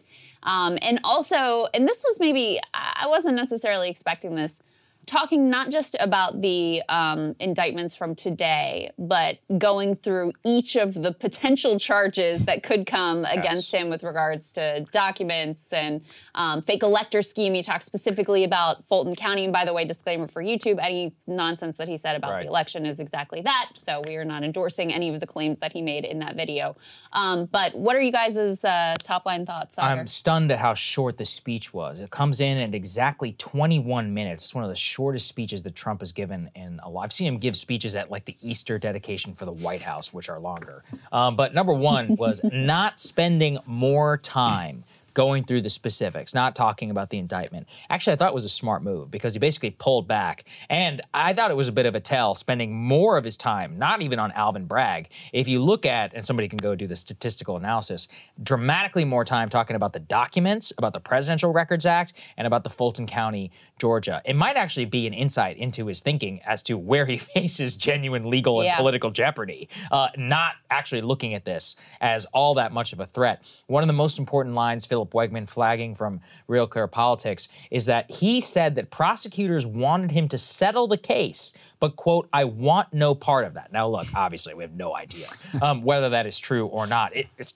certainly possible, I guess, that it could be true, that they were trying to roll him up or get him to a plea deal just so everybody can get a press release. Roll him up on who? He's the president of the United States. That's a good point. I don't know. It would be more powerful. The UN. Tell us what really happened. Who's the Davos guy? That? What's his name? Klaus Schwab. Yeah. I'll tell you this. If we could roll Trump up. And it's funny because you were just talking about eating bugs, That's Sagar. true. I was just talking about, I have eaten bugs, just so people know. They weren't that bad. I ate them in Thailand. They were fried nicely with some nice spices. Not sending me to the pod. What do you guys think? Yeah, what do you guys think? What was your it was like a good Billy Joel concert. He's playing all the hits. Like he was feeling it. Like it wasn't the Trump that just kind of stumbled out there right after that the election. I think he very much regretted taking the advice of his advisors who A, said he should announce at that point, and B, said that he should stick to the script and try to be this politician who's like plays within the rules. And he did that, and he's like, now look what they did. They're trying to throw me in jail. So, he's just going to say, well, screw it. What's the point? And it will set him up. It gives him a reason to run his campaign because now he can just say he's fighting off all of these different forces that are coming at him, which then means that he doesn't actually have to say what he's going to do if he's elected. I almost have this thought. I'm curious what you guys think. This, to me, is like almost the real campaign launch of 2024. Like his original campaign, it was such a snooze fest. We covered it all here live. We made a whole big to-do out of it. And we watched it and we're like, that's it? Like, it's so disappointing. It felt genuine with him, just watching him, meandering all over the place. Chinatown is my personal favorite. We're all trying to figure out, what is he talking about here? That is a part of a vintage Trump. His energy seemed there. He seemed more in a fighting posture. Crystal, what did you think overall? Yeah, I mean, it was kind of an in-between vibe because certainly higher energy than the campaign launch, which was almost like very somber affair. Yeah. But he was more or less on script, right? I mean, a short speech. He more or less stuck to the teleprompter with a few little ad libs here or there. So it was like, in terms of the Trump vibe, it was kind of in between. He clearly had a lot more energy than he did at the campaign launch. And a couple things stand out to me. Number one, to your point, Sagar, I'm not sure it is smart strategically for him to focus on all the range of charges because these particular charges are the weakest of all of them and the ones that he has the most to work with. So I'm actually a little surprised from a tactical perspective that he didn't just like laser in on these and hammer it home and get all the talking points going. And then the move is, which he has done before, everything else, even though the other things may have more merit and may be more difficult to dismiss, you just lump them in the same category and say, see, it was a witch hunt with Alvin Bragg, and these are all witch hunts too, without having to get into all the specifics of like the FARA, the document like group and whatever, the acronyms that he's using that I don't even know, obviously, off the top of my head. So I was surprised by that tactically. I do think it's a tell that he, like you, kept pointing to, Emily, saying this is the tip of the iceberg. He clearly sees it that way as well. He sees this as the first of probably a number of charges he's going to have to deal with. And so he is already trying to make his case about all of those charges right now from the beginning. So I think that is noteworthy. And then on the politics of it, and Emily, I'd love to get your thought about this. Again, this just makes it impossible for any other Republican contender. Because this is like the campaign launch. And guess what? It's not about policy or, you know, what you're going to do for your state or for the country or whatever. It's about the litany of the attacks on him that he sees as unfair and all the people that are out to get him. How do you compete with that when that is the landscape that he is crafting and that is going to be the landscape that the media is playing on too going into the primary elections? You absolutely don't. And I actually wonder if that's factoring into Ron DeSantis's decision to test the waters in a way. He's not in Iowa, New Hampshire, South Carolina like Tim Scott, like Mike Pompeo, like other people that are declared. Of course, he is an acting governor, but at the same time, he really has waded, I think, with more hesitance and reluctance into those waters than anyone else, because if the election is about Donald Trump, the only person who's going to win a Republican primary is Donald Trump. If one of the top issues every single day is that, you know, for Republicans, the government is being weaponized to pursue a political enemy, and that political enemy is Donald Trump. Even if it's a proxy, a symbol, Trump always says it's not about me, it's about you, I'm only in the way. If that's it, he's still the one in the way. So it doesn't make any sense that you could see somebody eating at the media attention. I understand all the arguments that there are different lanes for different Republican candidates going forward. I get it. But if this becomes the headline news over and over again, now that we have super hungry district attorney down in Atlanta, we have a special counsel probe on the documents. That's, to Ryan's point he made earlier, that was huge in the midterm elections, was forcing the conversation about Trump with the documents. Democrats were very successful in making every candidate who was running everywhere talk constantly about Donald Trump, answer for Donald Trump. It made the MAGA candidates talk. It was like bait for them, talk more and more and more about Donald Trump. He has raised $10 million since the indictment. This is a big number. That's a lot of money. $10 million since the indictment. So not only in the sort of media ecosystem will he eat up all of the different time and conversation, he could also do that with donors. Yes. It's also entirely possible that because he's the high-profile subject of this,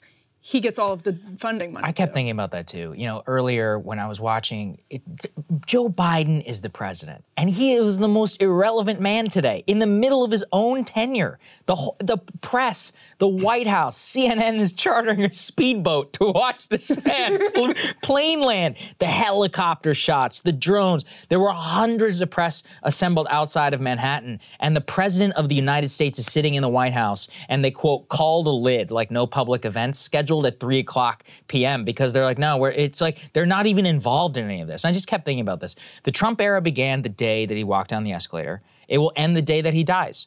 Even when he's not a candidate, he is literally the center of gravity of politics. He was like that even the first 2 years before he decided he was going to run again against Biden. And when you're the center of gravity, how do you run against that? He's almost a larger than life figure. He's not even political. He's metacultural now at this point. Ron DeSantis, what is your case to Republican voters? Like, you know, I saw Richard Hanania say this. He's like, listen, DeSantis won't win because there are not people on YouTube who consider themselves like actual QAnon preachers for Trump who think they're going to deliver. Like no one is like out there having shrines of DeSantis like he's going to deliver me from a Wayfair pedophiles. What you're saying is that there's an opening in the market. I mean, look, I get it. You're right. That's what Counterpoint should start doing. I don't know. But you know who? Listen, go for it. You know who it benefits? You know who it benefits the most to have Joe Biden out of the news? What do you think? Joe Biden. Of course, yes. And that's the craziness of it all, right? That's the craziness of it. And that's what I was thinking about is, listen, whether they're right or not, and I think they're very foolish and they are forgetting history to be like, we want Donald Trump to be the nominee. That is what Democrats think. Yes. They want Donald Trump to be the nominee. They are more fearful of Ron DeSantis as a contender. The best thing for Joe Biden that could possibly happen is for Trump and the Trump circus to be dominating in the news and Biden to just be laying back and not saying anything. So you have really like a full service economy here. The corporate media on the liberal side is going to be interested in leaning into this. And I mean, in a sense, like, we're doing that. I can't blame them because it is historic to have a former president who is being indicted on this charge and probably a range of other charges as well. They're going to be leaning into it and making Trump the center of their ire. Conservative media is going to, whether they want to or not, they're going to have to do the same thing on the other side and focus a lot on these and rebutting these charges. And that's going to be the center of gravity there. All of the oxygen in the political ecosystem is going to be taken up once again by Donald Trump. By the way, Brandon Johnson just went up. Wow, in Chicago. very interesting. Yeah, so guys, most left-wing mayor since Harold Washington. That's crazy. So just to everybody who's watching the stream and who is listening tomorrow when all this is going down, we are actively monitoring the Chicago mayoral results and the Wisconsin Supreme Court. Why don't you give us, Ryan, a little bit of an update on, give us a lay of the land in the Chicago race for people who haven't been following this and are like, I don't live in Chicago, why should I care? Yeah, it's a microcosm of our tough on crime and defund the police debate that we've been having since 2020, basically, with Democrats being told that, everybody, that anybody who ever wore a defund the police T-shirt has to be driven out of politics forever. Speaking of Wisconsin. Speaking of Wisconsin. Good point. Yeah, exactly. And Mandela Barnes almost won that race that Democrats gave up on him on. So Brandon Johnson, middle school teacher, kind of lefty organizer for the teachers unions, had the support of it's called United Working Families, which is an affiliate of Working Families Party, which has been organizing in Chicago for several cycles now and kind of taking what was a little rump resistance to Rahm Emanuel and growing it into a real kind of democratic socialist base on the city council. And this was their first candidate that they're running at the mayoral level in November. Or most first serious one in November, he was at like 3%.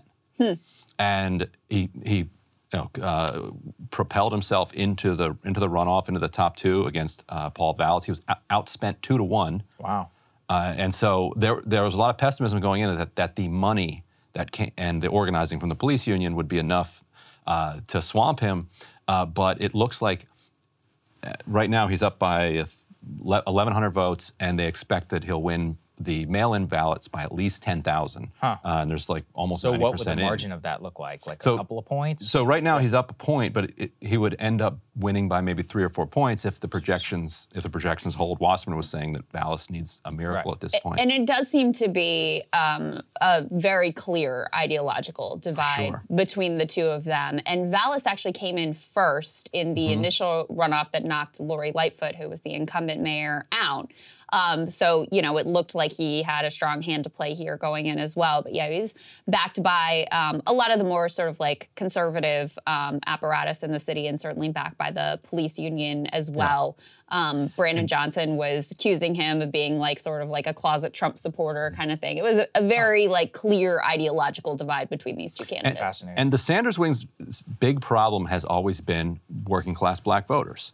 And so this is that kind of the first time that this coalition, since like Harold Washington in the 80s in Chicago, really pulled together working class black voters and a progressive movement that is coded sometimes fairly, sometimes unfairly as kind of white dominated. And that force coming together is what is needed if you're going to become dominant in Democratic primaries. And that had eluded the left in a lot of these races. And you saw South Carolina break the back of the Sanders campaign in 2020, for instance. So if they do pull this together, it's a model. And whether it can be repeated, we'll see.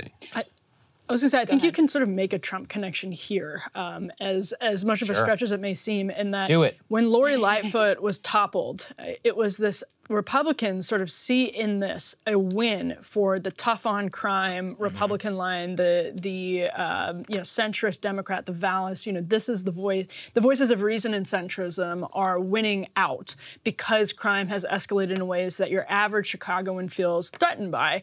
And I think they're probably making I know they're making a similar argument in Wisconsin, which is another race we're paying really close attention to. But abortion is playing into that race as well. It's not playing in Chicago, but it is playing in Wisconsin in a way that it played out in some midterm competitions. And I just think it's really important for people on the right who look around the country and see what does look like just urban decay.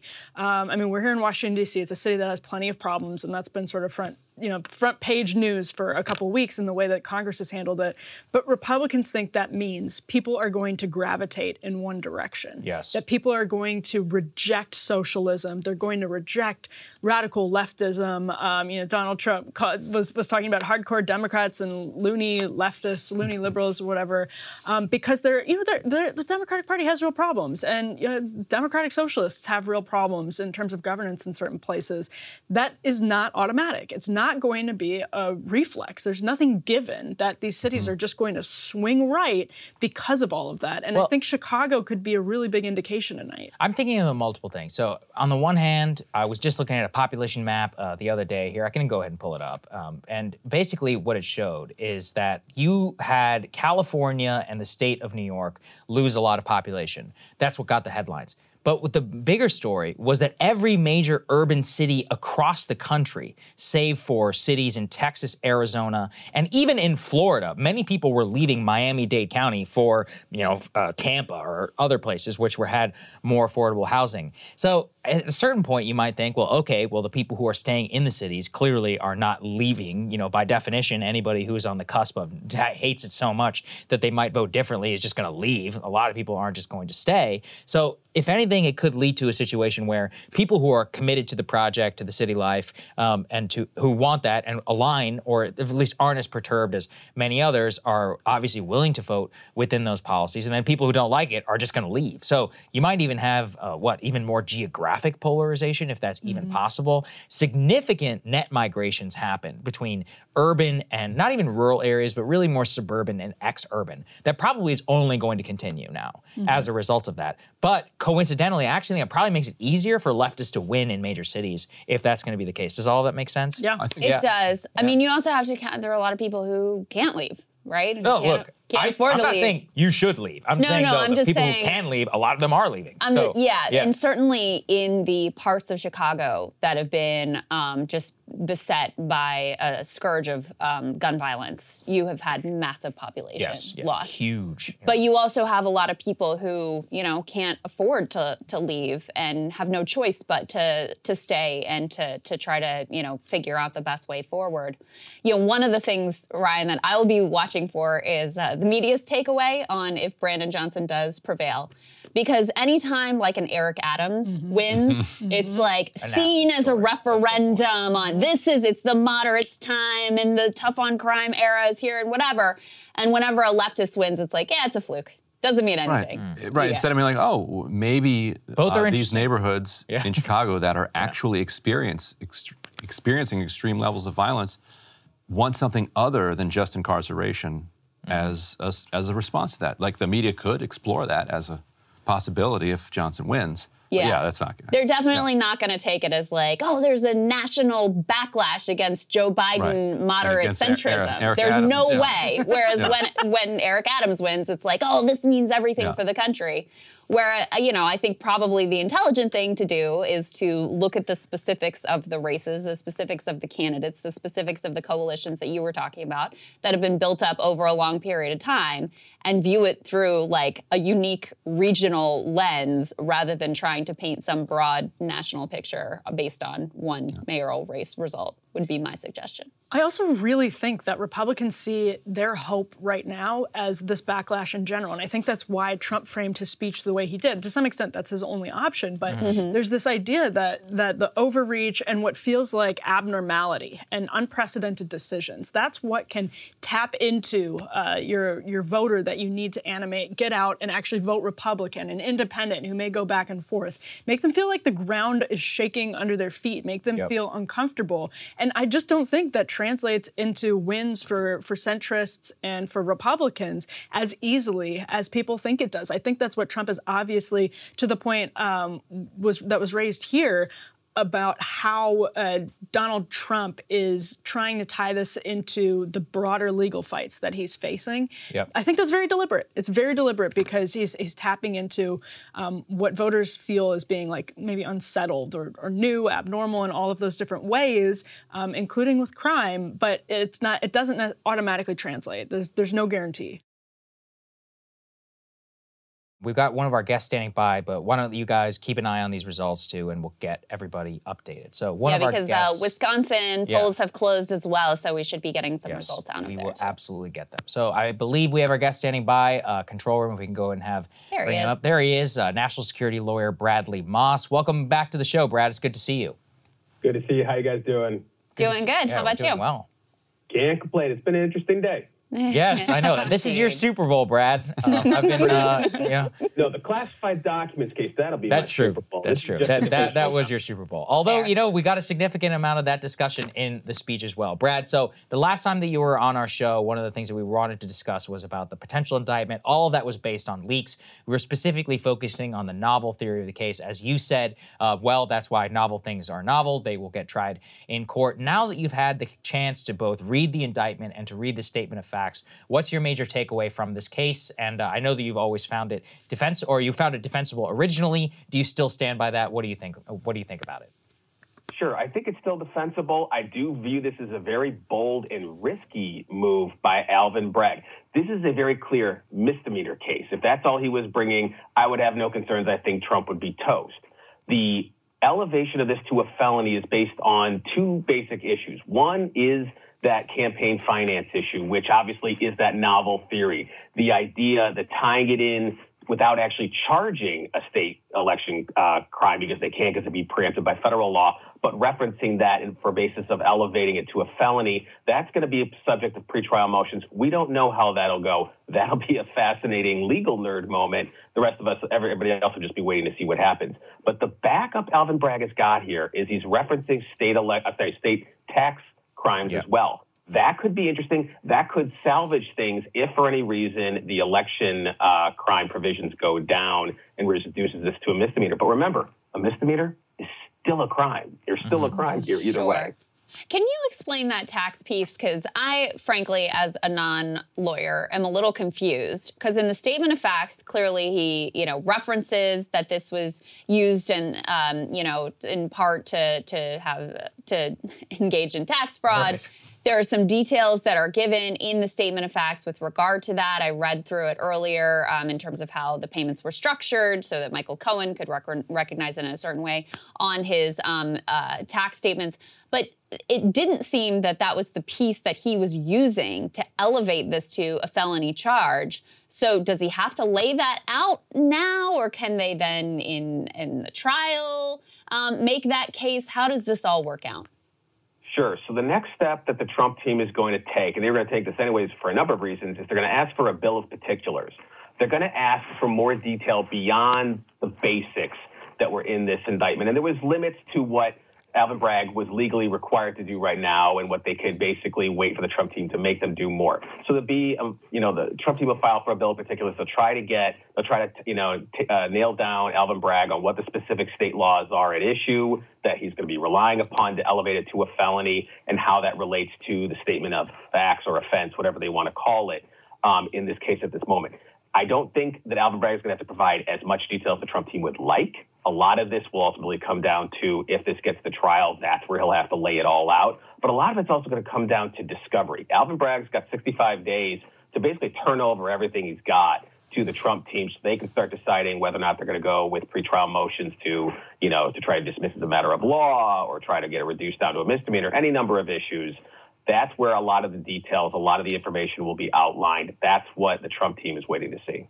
Got it. So, Brad, we had some of our premium subs. They submitted some questions that we thought were best for a lawyer. One of them is, what would happen today if Trump had pled guilty? He actually intimated during his speech that prosecutors had wanted to strike a deal. A, what did you make of that? Do you think that was just Trump being Trump? Do you think that was legitimate? And B, actually, that is a good question. Like, what does happen? Or what would a plea agreement even look like? Would he plead to a misdemeanor? Like, would some settlement type of be? What do you think? Yeah, I have no doubt that the DA's office probably did offer something to Trump's team, some form of misdemeanor that Trump would have to allocate to a certain number of charges. Would be, probation, if anything. If this is a misdemeanor in the end, even if it's a felony, jail time isn't really guaranteed, let alone likely for Donald Trump, given the circumstances, given his lack of a criminal history, at least so far. So if he had pled guilty today, he would have still been released, probably on bond, if anything.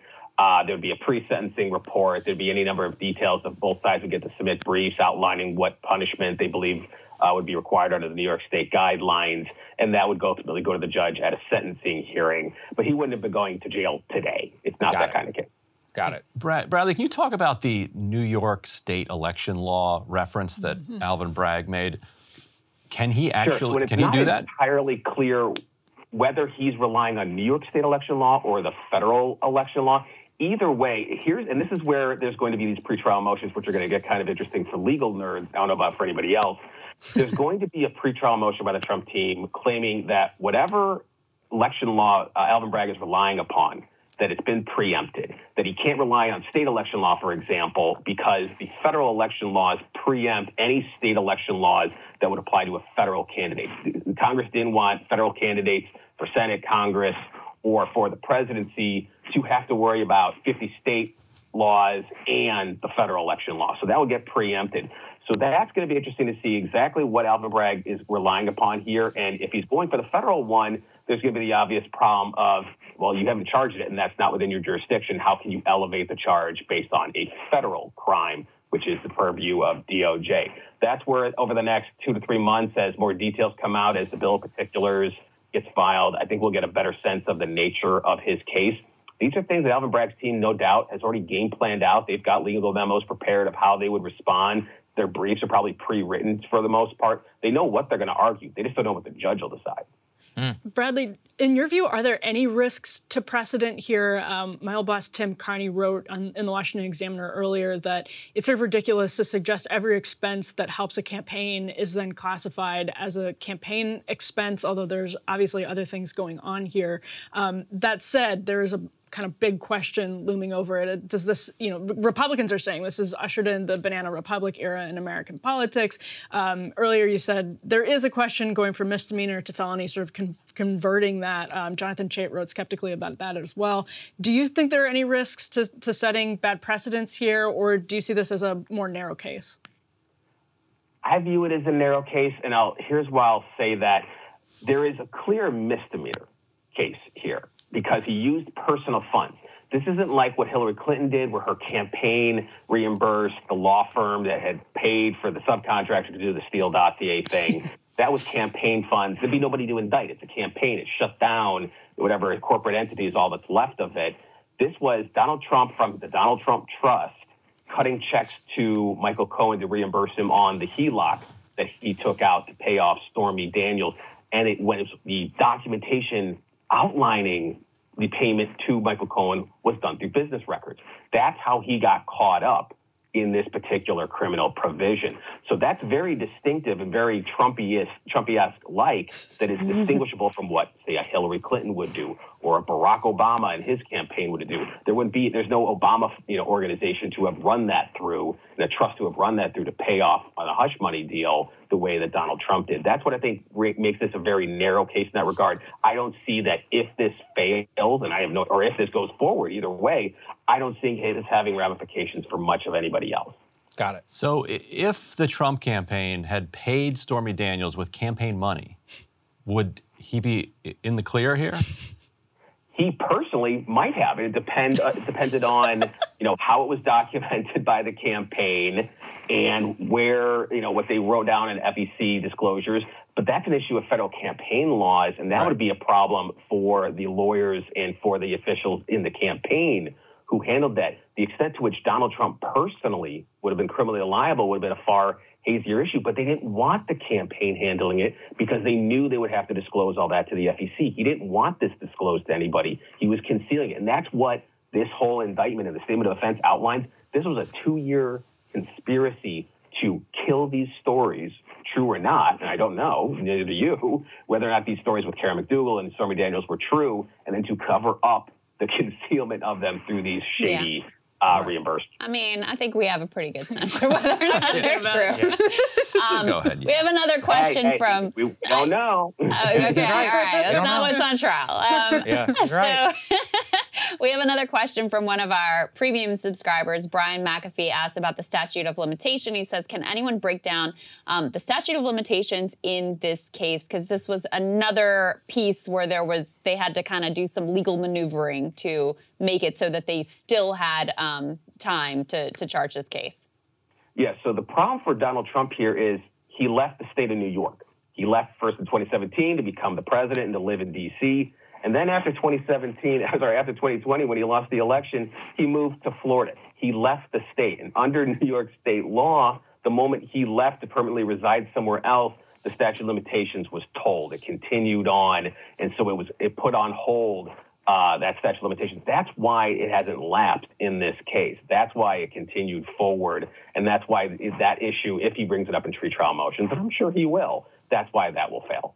And finally, this is, as the president himself discussed, or former president himself discussed in his speech tonight, this is one case of potentially a number where Trump could face charges. You've got the documents issue. You've got the Fulton County grand jury and fake elector scheme. You've got the special counsel looking into a variety of misdeeds here in Washington. What do you think is the sort of most serious charges that he could face? Which case do you think is the most potentially solid here moving forward? The case that I have been waiting for since August, the documents case. Now, is this just your personal bias speaking, Bradley? That is totally not my personal bias, I swear. No, that is the one that I think is the most clear-cut and simplest one, and here's why.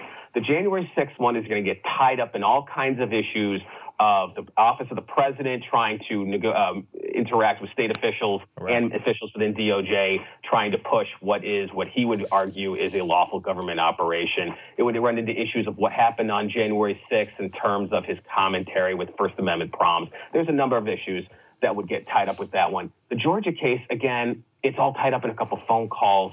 I don't know the full universe of what Fani Willis has got. I'm sure it's going to be very interesting when we see it all, but that has some convoluted aspects where it's a lot more of an issue for the fake electors and Rudy Giuliani for what he said before the legislature than I think it is for Donald Trump. I think he's still getting indicted. I think it's a shadier case.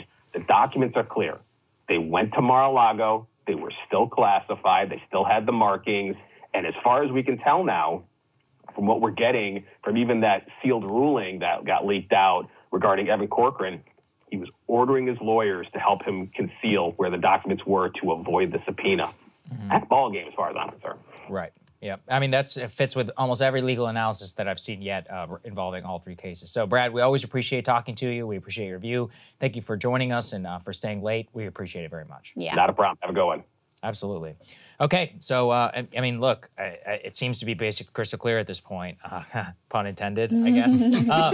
Every major legal analyst that we've seen, right and left, as Brad, Brad has always been somebody who wants to prosecute Trump. He's been a big defender of many of these cases. All of them are like, yeah, this one, it's a little weak. Or at the very least, he's saying open and shut on misdemeanor. He's like, we'll see how it goes. What he was saying about Fulton County is something I've heard before, but all of them always come back to, but the documents one is a real problem. Everyone, right and left, Trump only himself, he obviously addressed that during his rally, talking about NARA, the National Records Act, and the Presidential Records Act and his own personal authority. It really does. The problem also for him is it doesn't even come down to his possession of the documents themselves, which would not have been a crime. It all comes down to the obstruction charge that is the one that separates him from all of these other public officials. That said, who knows? I mean, politically, it still would be damaging for Biden or for the DOJ to go after when the sitting president himself has also had classified documents. What did you guys take away from Brad's analysis? Yeah, on his misdemeanor point, misdemeanor is also tough for the prosecutors because there's this 2-year statute of limitations, whereas the felony allows you to go to 5 years and then lets you pull in the misdemeanors as a result. So they're relying then completely on this tolling. They need the felony for that statute of limitations. I mean, they'll say, well, he moved to Florida, so we actually doesn't count, and so we can extend it as long as we want. But you can litigate that and they could lose that. That actually answers the premium subscriber question we got from Brian McAfee on can anyone break down the statute of limitations in this case, the 2 to 5 year. That's why the felony is absolutely key. And that's where Trump pointed out in his speech, everyone, quote, including rhinos and hardcore Democrats, see this case as a weak one. And it's true. I mean, basically, you don't see any full-throated defenses of this particular case being just a knockout. Like you're just knocking this one out of the ballpark. And I think that's important because, as we talked about earlier, I do think Trump benefits in that murkiness, that when he's able to pitch this as black and white. And that's why he latched on to that to the extent that he did in his speech, I think. But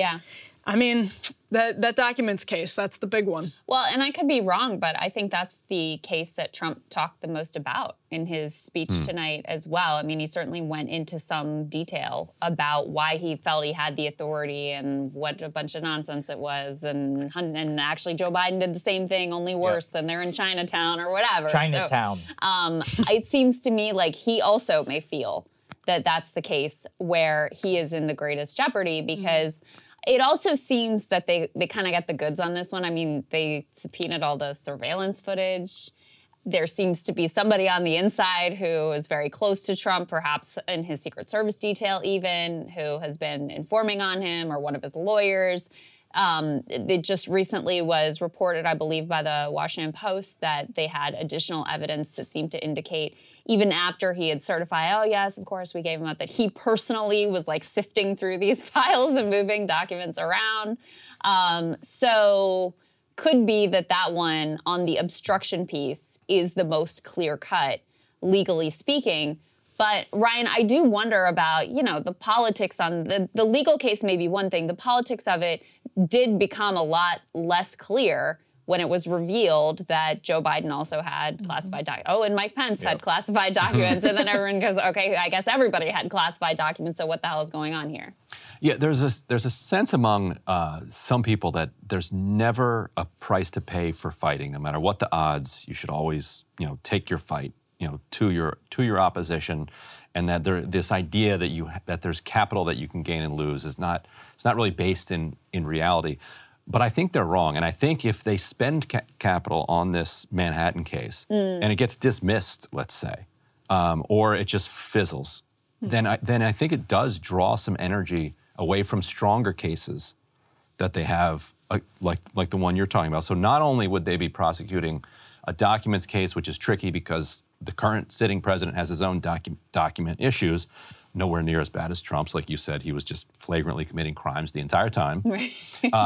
But if you have that confusion coupled with a failed prosecution in Manhattan and whatever happens in Fulton, it allows him to build a narrative that there's a witch hunt. One thing that I did wonder, though, as well, is I know, obviously, they'll all claim, oh, we're not considering the politics of it whatsoever. We're just evenly applying the facts and the law. And, of course, that's total nonsense. And, the DOJ folks are these sort of, like, nervous Nelly, like, naturally, personally conservative types, where I think they were probably deeply worried about what it might do to the country to charge Trump. And are you going to have violent clashes? And are you going to have riots in the street? Like, how is this all going to unfold? And, we saw a little bit of protesters getting in each other's faces today, but it certainly wasn't like another January 6th. Right. So I wonder, on the other hand, if you don't have them feel like they have a little bit of cover now and feel a little bit less nervous about bringing whatever cases and whatever charges they have and, seeing what sticks, because they'll be less fearful of like, oh, this is just literally going to rip the country in two. Very, very possible. So we've got our other guest standing by, Josh Hammer. He's the opinion editor over at Newsweek. There he is. He's joining us now. Josh, I know that you watched the speech, and you've also, for the audience, he's also got a legal background, so can speak to a lot of that as well. It's like what we'd like to focus on here. Josh, at this point, I'm assuming you've read the indictment, the statement of facts, and all of that. What do you make of the case on its face against Trump? Well, great to be with you guys. I mean, legally speaking, the indictment today, the statement of facts, when I actually read it, even weaker than I expected it to be. And I had pretty shockingly low expectations for how weak it would be. I mean, we do not know, literally, we do not know at this point what the alleged enhancement crime is that will purportedly take this from misdemeanor to felony. We literally don't know. I mean, the scuttlebutt for the past few days has been that Alvin Bragg was going to try to invoke federal U.S. campaign finance law. Maybe that's the case. I mean, in Alvin Bragg's post-indictment press conference, he also alluded to kind of confusingly to New York state law. So the whole thing is totally muddled. I mean, there's jurisdictional issues, there's statute of limitations issues. It's really quite farcical on its face, I think. We have a question here that you may be well positioned to weigh in on from one of our premium subscribers. This is from Grace Jean. Grace says, are there other New York crimes that depend on breaking other laws? You discuss how the felony upgrade of Trump's charges depend on proving the crimes were committed in the furtherance or covering up of other crimes. Right. But in this case, may have been federal, though you're saying, Josh, that it's not actually clear, not state laws that were broken. Is there any precedent in statute or common law for other state laws being broken that depend on other crimes that may be based in federal law? I mean, nothing that I can remember from my first year criminal law course at the University of Chicago Law School. I'll put it to you that way. I mean, you know, if I were to go into like LexisNexis or Westlaw and like literally type in certain search terms, maybe I could pull up some rogue prosecutor, some rogue judge out in kind of the middle of the country who did something crazy 20 or 30 years ago. But I mean, to say that this is not normal, I think would be understating it. I mean, Alvin Bragg is a county district attorney. He is a partisan county district attorney who, if he is actually trying to reach for federal campaign finance laws, I mean, again, holding aside the glaring and obvious statute of limitations issue here, he just quite simply has no jurisdiction to do so. And in fact, U.S. prosecutors have looked into possibly trying to prosecute Trump for alleged violation of those federal campaign finance laws, and they have passed on the case. So, I mean, maybe there's some precedent if you deep in the weeds of legal research nerdery, but this is not a common thing.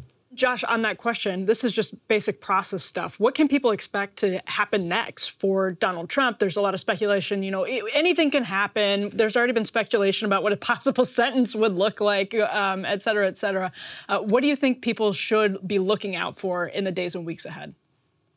So one thing that I thought was interesting about the speech in Mar-a-Lago tonight, it was a very tight, controlled speech. I mean, to be totally blunt, I actually thought it was somewhat boring. And I think that was probably, I thought that was probably intentional, right? I'm sure his lawyers were saying be boring. I guess on the one hand, that's okay. On the other hand, I thought politically is somewhat of a missed opportunity. But clearly, and the reason I raised that, Emily, is because clearly his lawyers are already in his ear. So it'll be interesting just as a matter of kind of the Truth social media stuff to see like whether the tone actually comes down a little bit.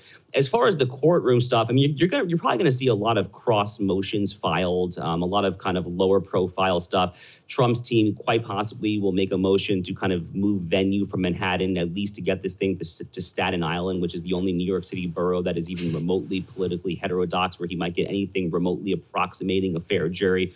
So I expect some kind of motions on both sides to kind of take up a lot of the court's time. But as far as possibly getting to a jury, if that really is where this ultimately heads, that would be many, many months down the line, probably late summer or early fall, I think. I want to ask you, Josh, the question that I asked our last guest, which is of all the various legal jeopardy, not just these particular charges, but, you know, Fulton County and the document situation and January 6th and fake electors. Which do you think is the most difficult case for Trump, and which do you think that he faces the greatest legal jeopardy?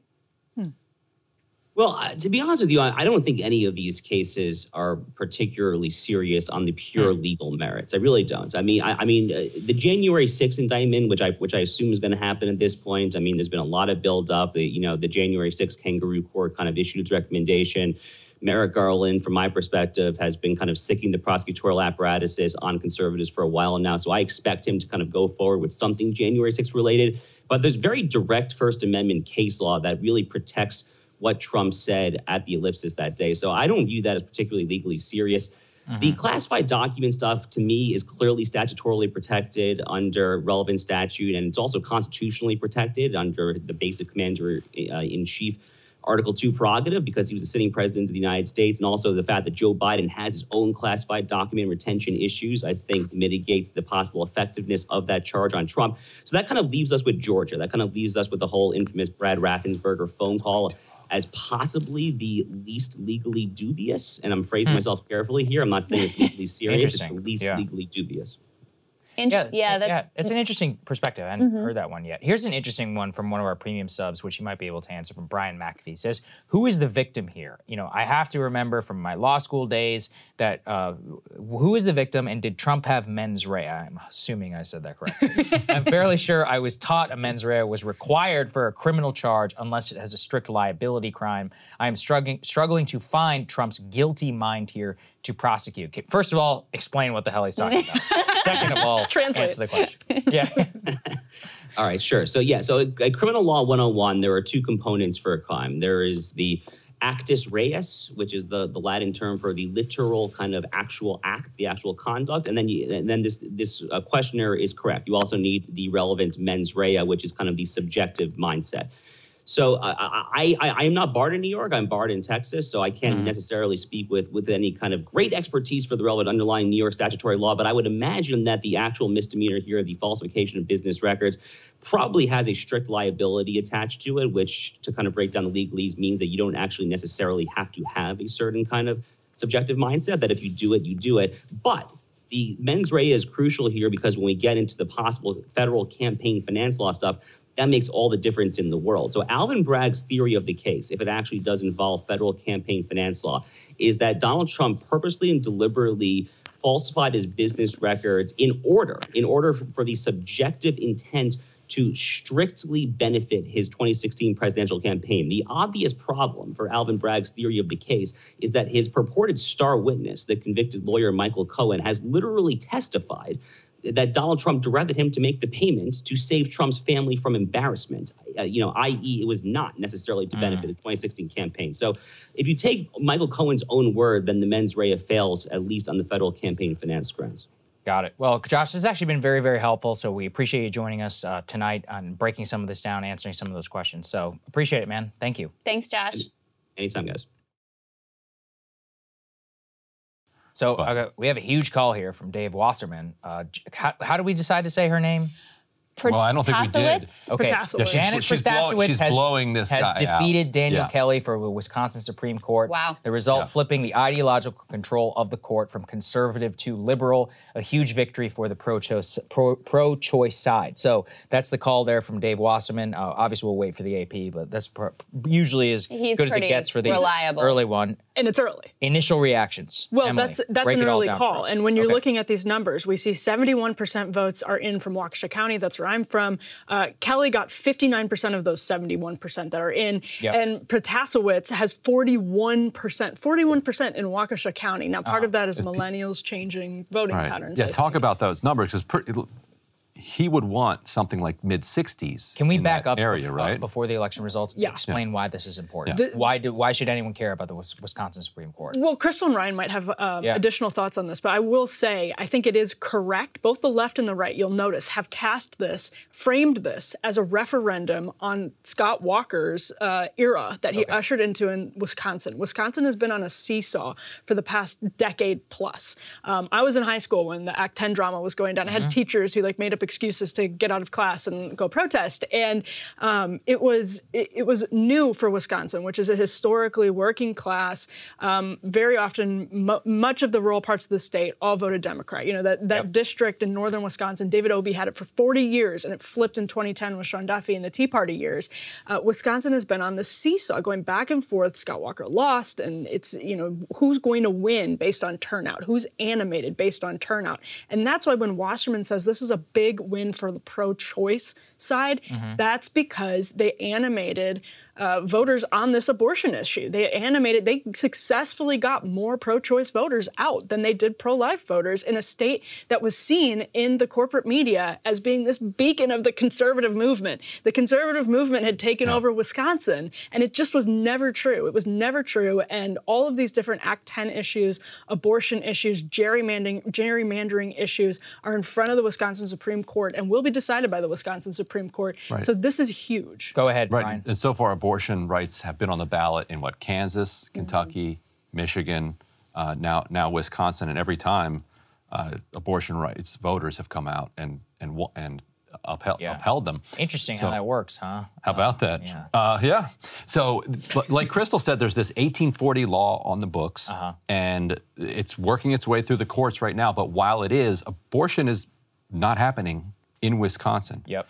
That this will change that. Like this is a way that people can vote and change their material lives. So and then there's the gerrymandering, which is huge. Right.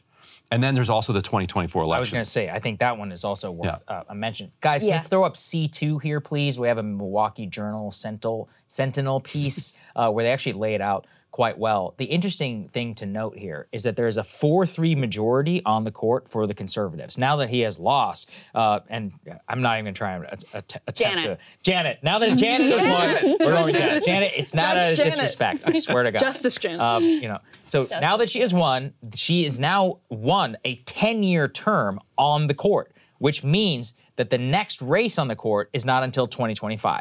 So we have a 2-year period here where 4-3 liberal majority will stand. At a time when abortion is directly before the Supreme Court, voting is before the Supreme Court on gerrymandering, and critically, all of the Stop the Steal efforts that were happening in the Wisconsin state legislature during the 2020 election, which might have been challenged if there were any Republican victories in the state legislature that might have led to attempts to decertify or have a different interpretation of electoral college law. All of that will now be before a liberal court in a direct flip on the issue. So and people forget that Trump's challenge in 2020 was rejected 4-3 by the Wisconsin Supreme Court. Yes. If he had won that changes everything. Right. Because he could have been president. Democrats were able to say it's been seen by 50 judges, and all 50 have thrown it out. Get out of here with your nonsense. If they had won in Wisconsin, all bets are off. And by the way, my understanding is the one conservative who sided with the liberals on that, it wasn't on really the merits of the case. It was on some procedural standing issue.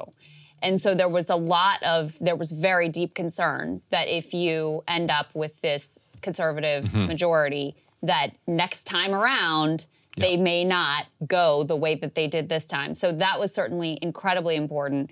I just want to underscore the abortion piece, though, because I do think this was central. And, anecdotal reporting from the ground is that every voter was basically like, I'm here because of abortion. I'm here because of abortion. Because it is super real and it's super tangible and it's, super, present in people's lives right now. This law is currently in effect. It is winding its way through the courts, as Ryan said. And now Justice-elect Janet was quite explicit. I mean, we're used to this game that Supreme Court justices play. I don't want to opine on cases that. No, she was pretty clear. I do not think this is appropriate. Some 1840s law is certainly, women couldn't even vote then. Certainly we shouldn't be abiding by that law. So she was very clear about how she would vote on it. And I do think that was probably the dominant issue. To speak to Emily's point about the political dynamics in the state, voters have more often than not in statewide races elected Democrats. But at the legislative level, it is wildly different. Republicans have so much power within the state legislature because of this post-2010 gerrymander. And I know we can talk about this and your eyes glaze over, but they only need to win 40% of the vote in order to win majority in the state legislature. So you have a situation where, a party that has lost statewide repeatedly and lost the popular vote repeatedly still has all of this power in the state. And that's one of the other issues that now Justice-elect Janet has talked openly about how she does not think that that is appropriate and would take a hard look at these lines that have been drawn. So huge, huge stakes here in terms of reproductive rights, huge stakes in terms of gerrymandering, and of course, from a national perspective, certainly huge stakes for future Stop the Steal election nonsense. The congressional delegation of 8 is 6 Republicans and 2 Democrats, that alone. And it's in a 50-50 state, and they have borderline supermajorities, of Republicans in the state legislature. Well, and this is where I would say Wisconsin Republicans have gotten way too comfortable. I made the same argument in 2018. Like a monopoly. So I want to say, it is absolutely important to look at Wisconsin, and I'm not saying that just because I'm from Wisconsin, as a really good test laboratory for the country at large. It actually has urban centers, it has rural areas, it has pretty robust exurban and suburban areas, and this is a state state that had a really big organizing history, that has a history of socialism, Bob La Folle, and all of those things, because it came out of the early labor movement and because it came out of that period where labor had a lot more power, where rural areas were very different culturally. And so when you look at what's happened in the state of Wisconsin, where you have a lot of people, I mean, Bernie Sanders trounced Hillary Clinton in Wisconsin, trounced her. Donald Trump draws big rally crowds. He's always had a close race in Wisconsin, and that's the country. I mean, really, Wisconsin is the country. And when you look at an issue where you have Republicans running on crime, this you can draw a direct line from, let's just say you can go from Kenosha to Chicago. Just take that short drive from Kenosha to Chicago. Republicans in Wisconsin were running on crime. They tried to cast Justice-elect Janet as being soft on crime, which they thought in this climate where like carjackings are just up astronomically in Milwaukee, that would do it. That this is how they win. This is their roadmap.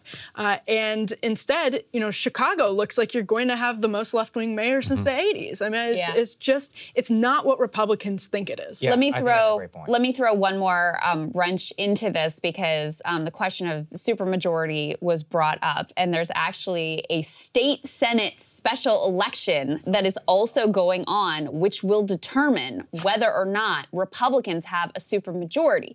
And this also connects to the state Supreme Court seat that we have been discussing, because some of them have already openly been saying that if they get that supermajority, they're going to impeach Justice Janet right away.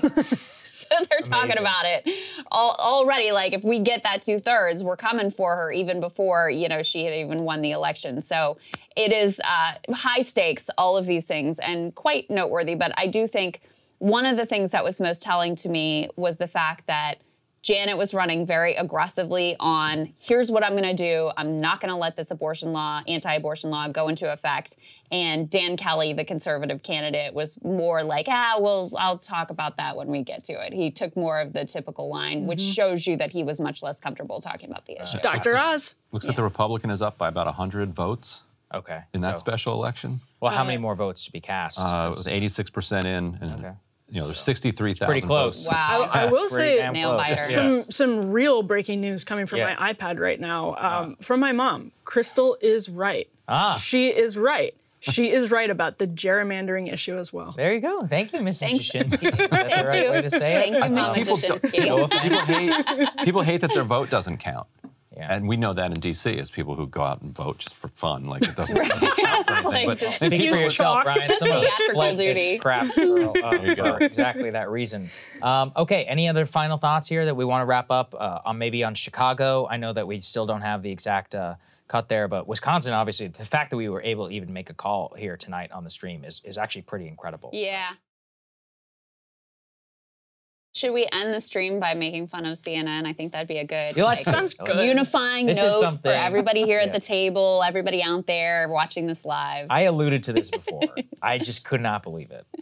Let's go ahead and put this up there on the screen. So on Tuesday, when Trump was arriving in New York City, let's put the tweet up here, please. D1. CNN literally went out of its way to get a camera on board a speedboat, which they chartered, trying to capture a few second shot just of Trump's plane landing in New York City, in addition to an aerial helicopter shot that they also had going on. Now, imagine the mechanics that are going through here. We're hiring a freelance cameraman. We're having a live camera link to this individual. We are chartering a speedboat. Is it the Hudson River? Whatever. Whatever. That'd be the East River. Whichever river is there near LaGuardia. That's half of that. We also have video of what this major investment looked like. So, guys, let's go ahead and play this for the audience. If you're watching or if you're listening on Spotify and if you're premium, I urge you to open up your phone whenever it's safe to actually watch this. Let's go ahead and play it for the people. D2 here, please, for the VO. It is just absolutely incredible. Let's take a listen.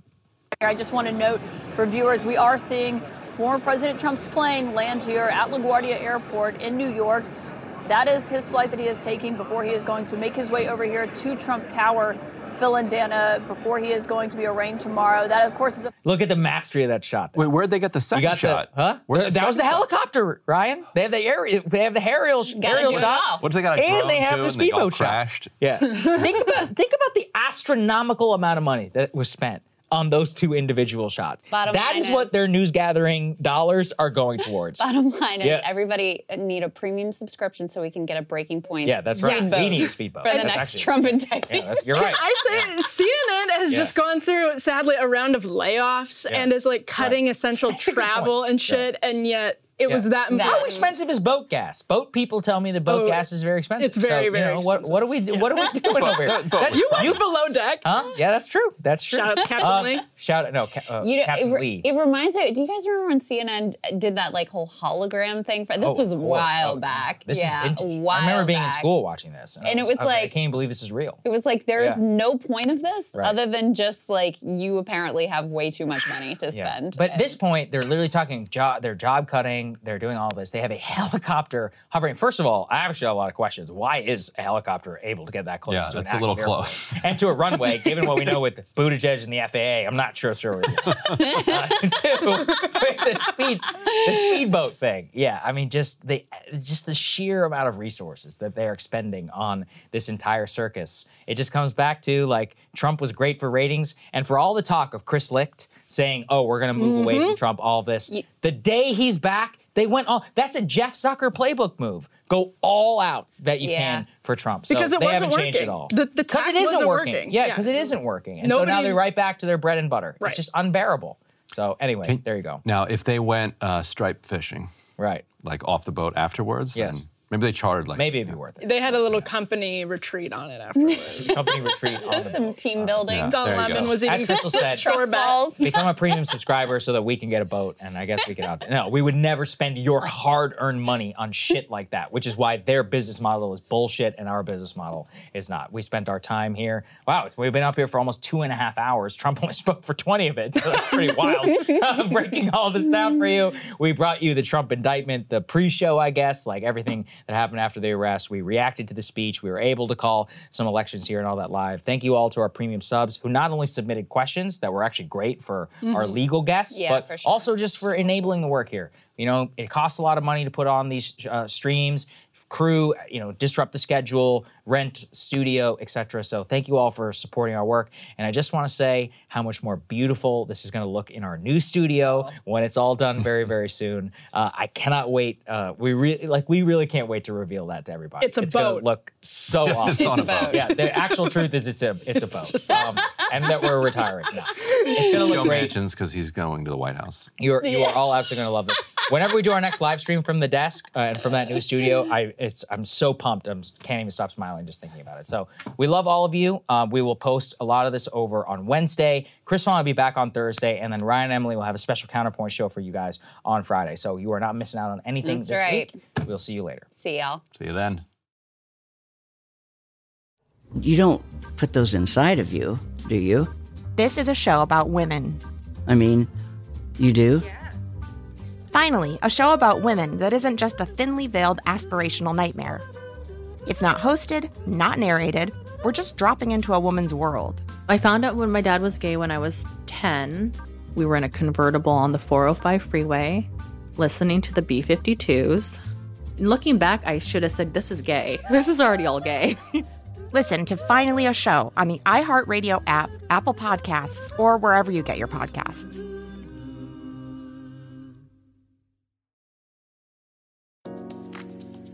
Beauty Translated Season 3 is coming soon with, what? A second host? I'm Carmen Laurent, and this season I am joined full-time by world-renowned Janie Danger. Janie, what are we talking about in Season 3? We're talking about life, Carmen. Beauty Translated is about the many fragmented lives spreading across this rich tapestry of the trans experience. And the all-new Beauty Translated Love Line at 678-561-2785.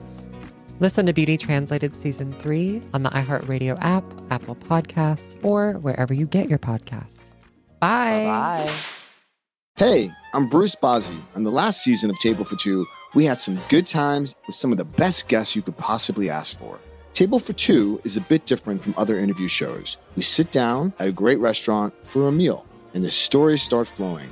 We're back for a second season. We'll be breaking bread with Colin Jost, Michael Mann, Divine Joy Randolph, just to name a few. Listen and subscribe to Table for Two on the iHeartRadio app, Apple Podcasts, or wherever you get your podcasts.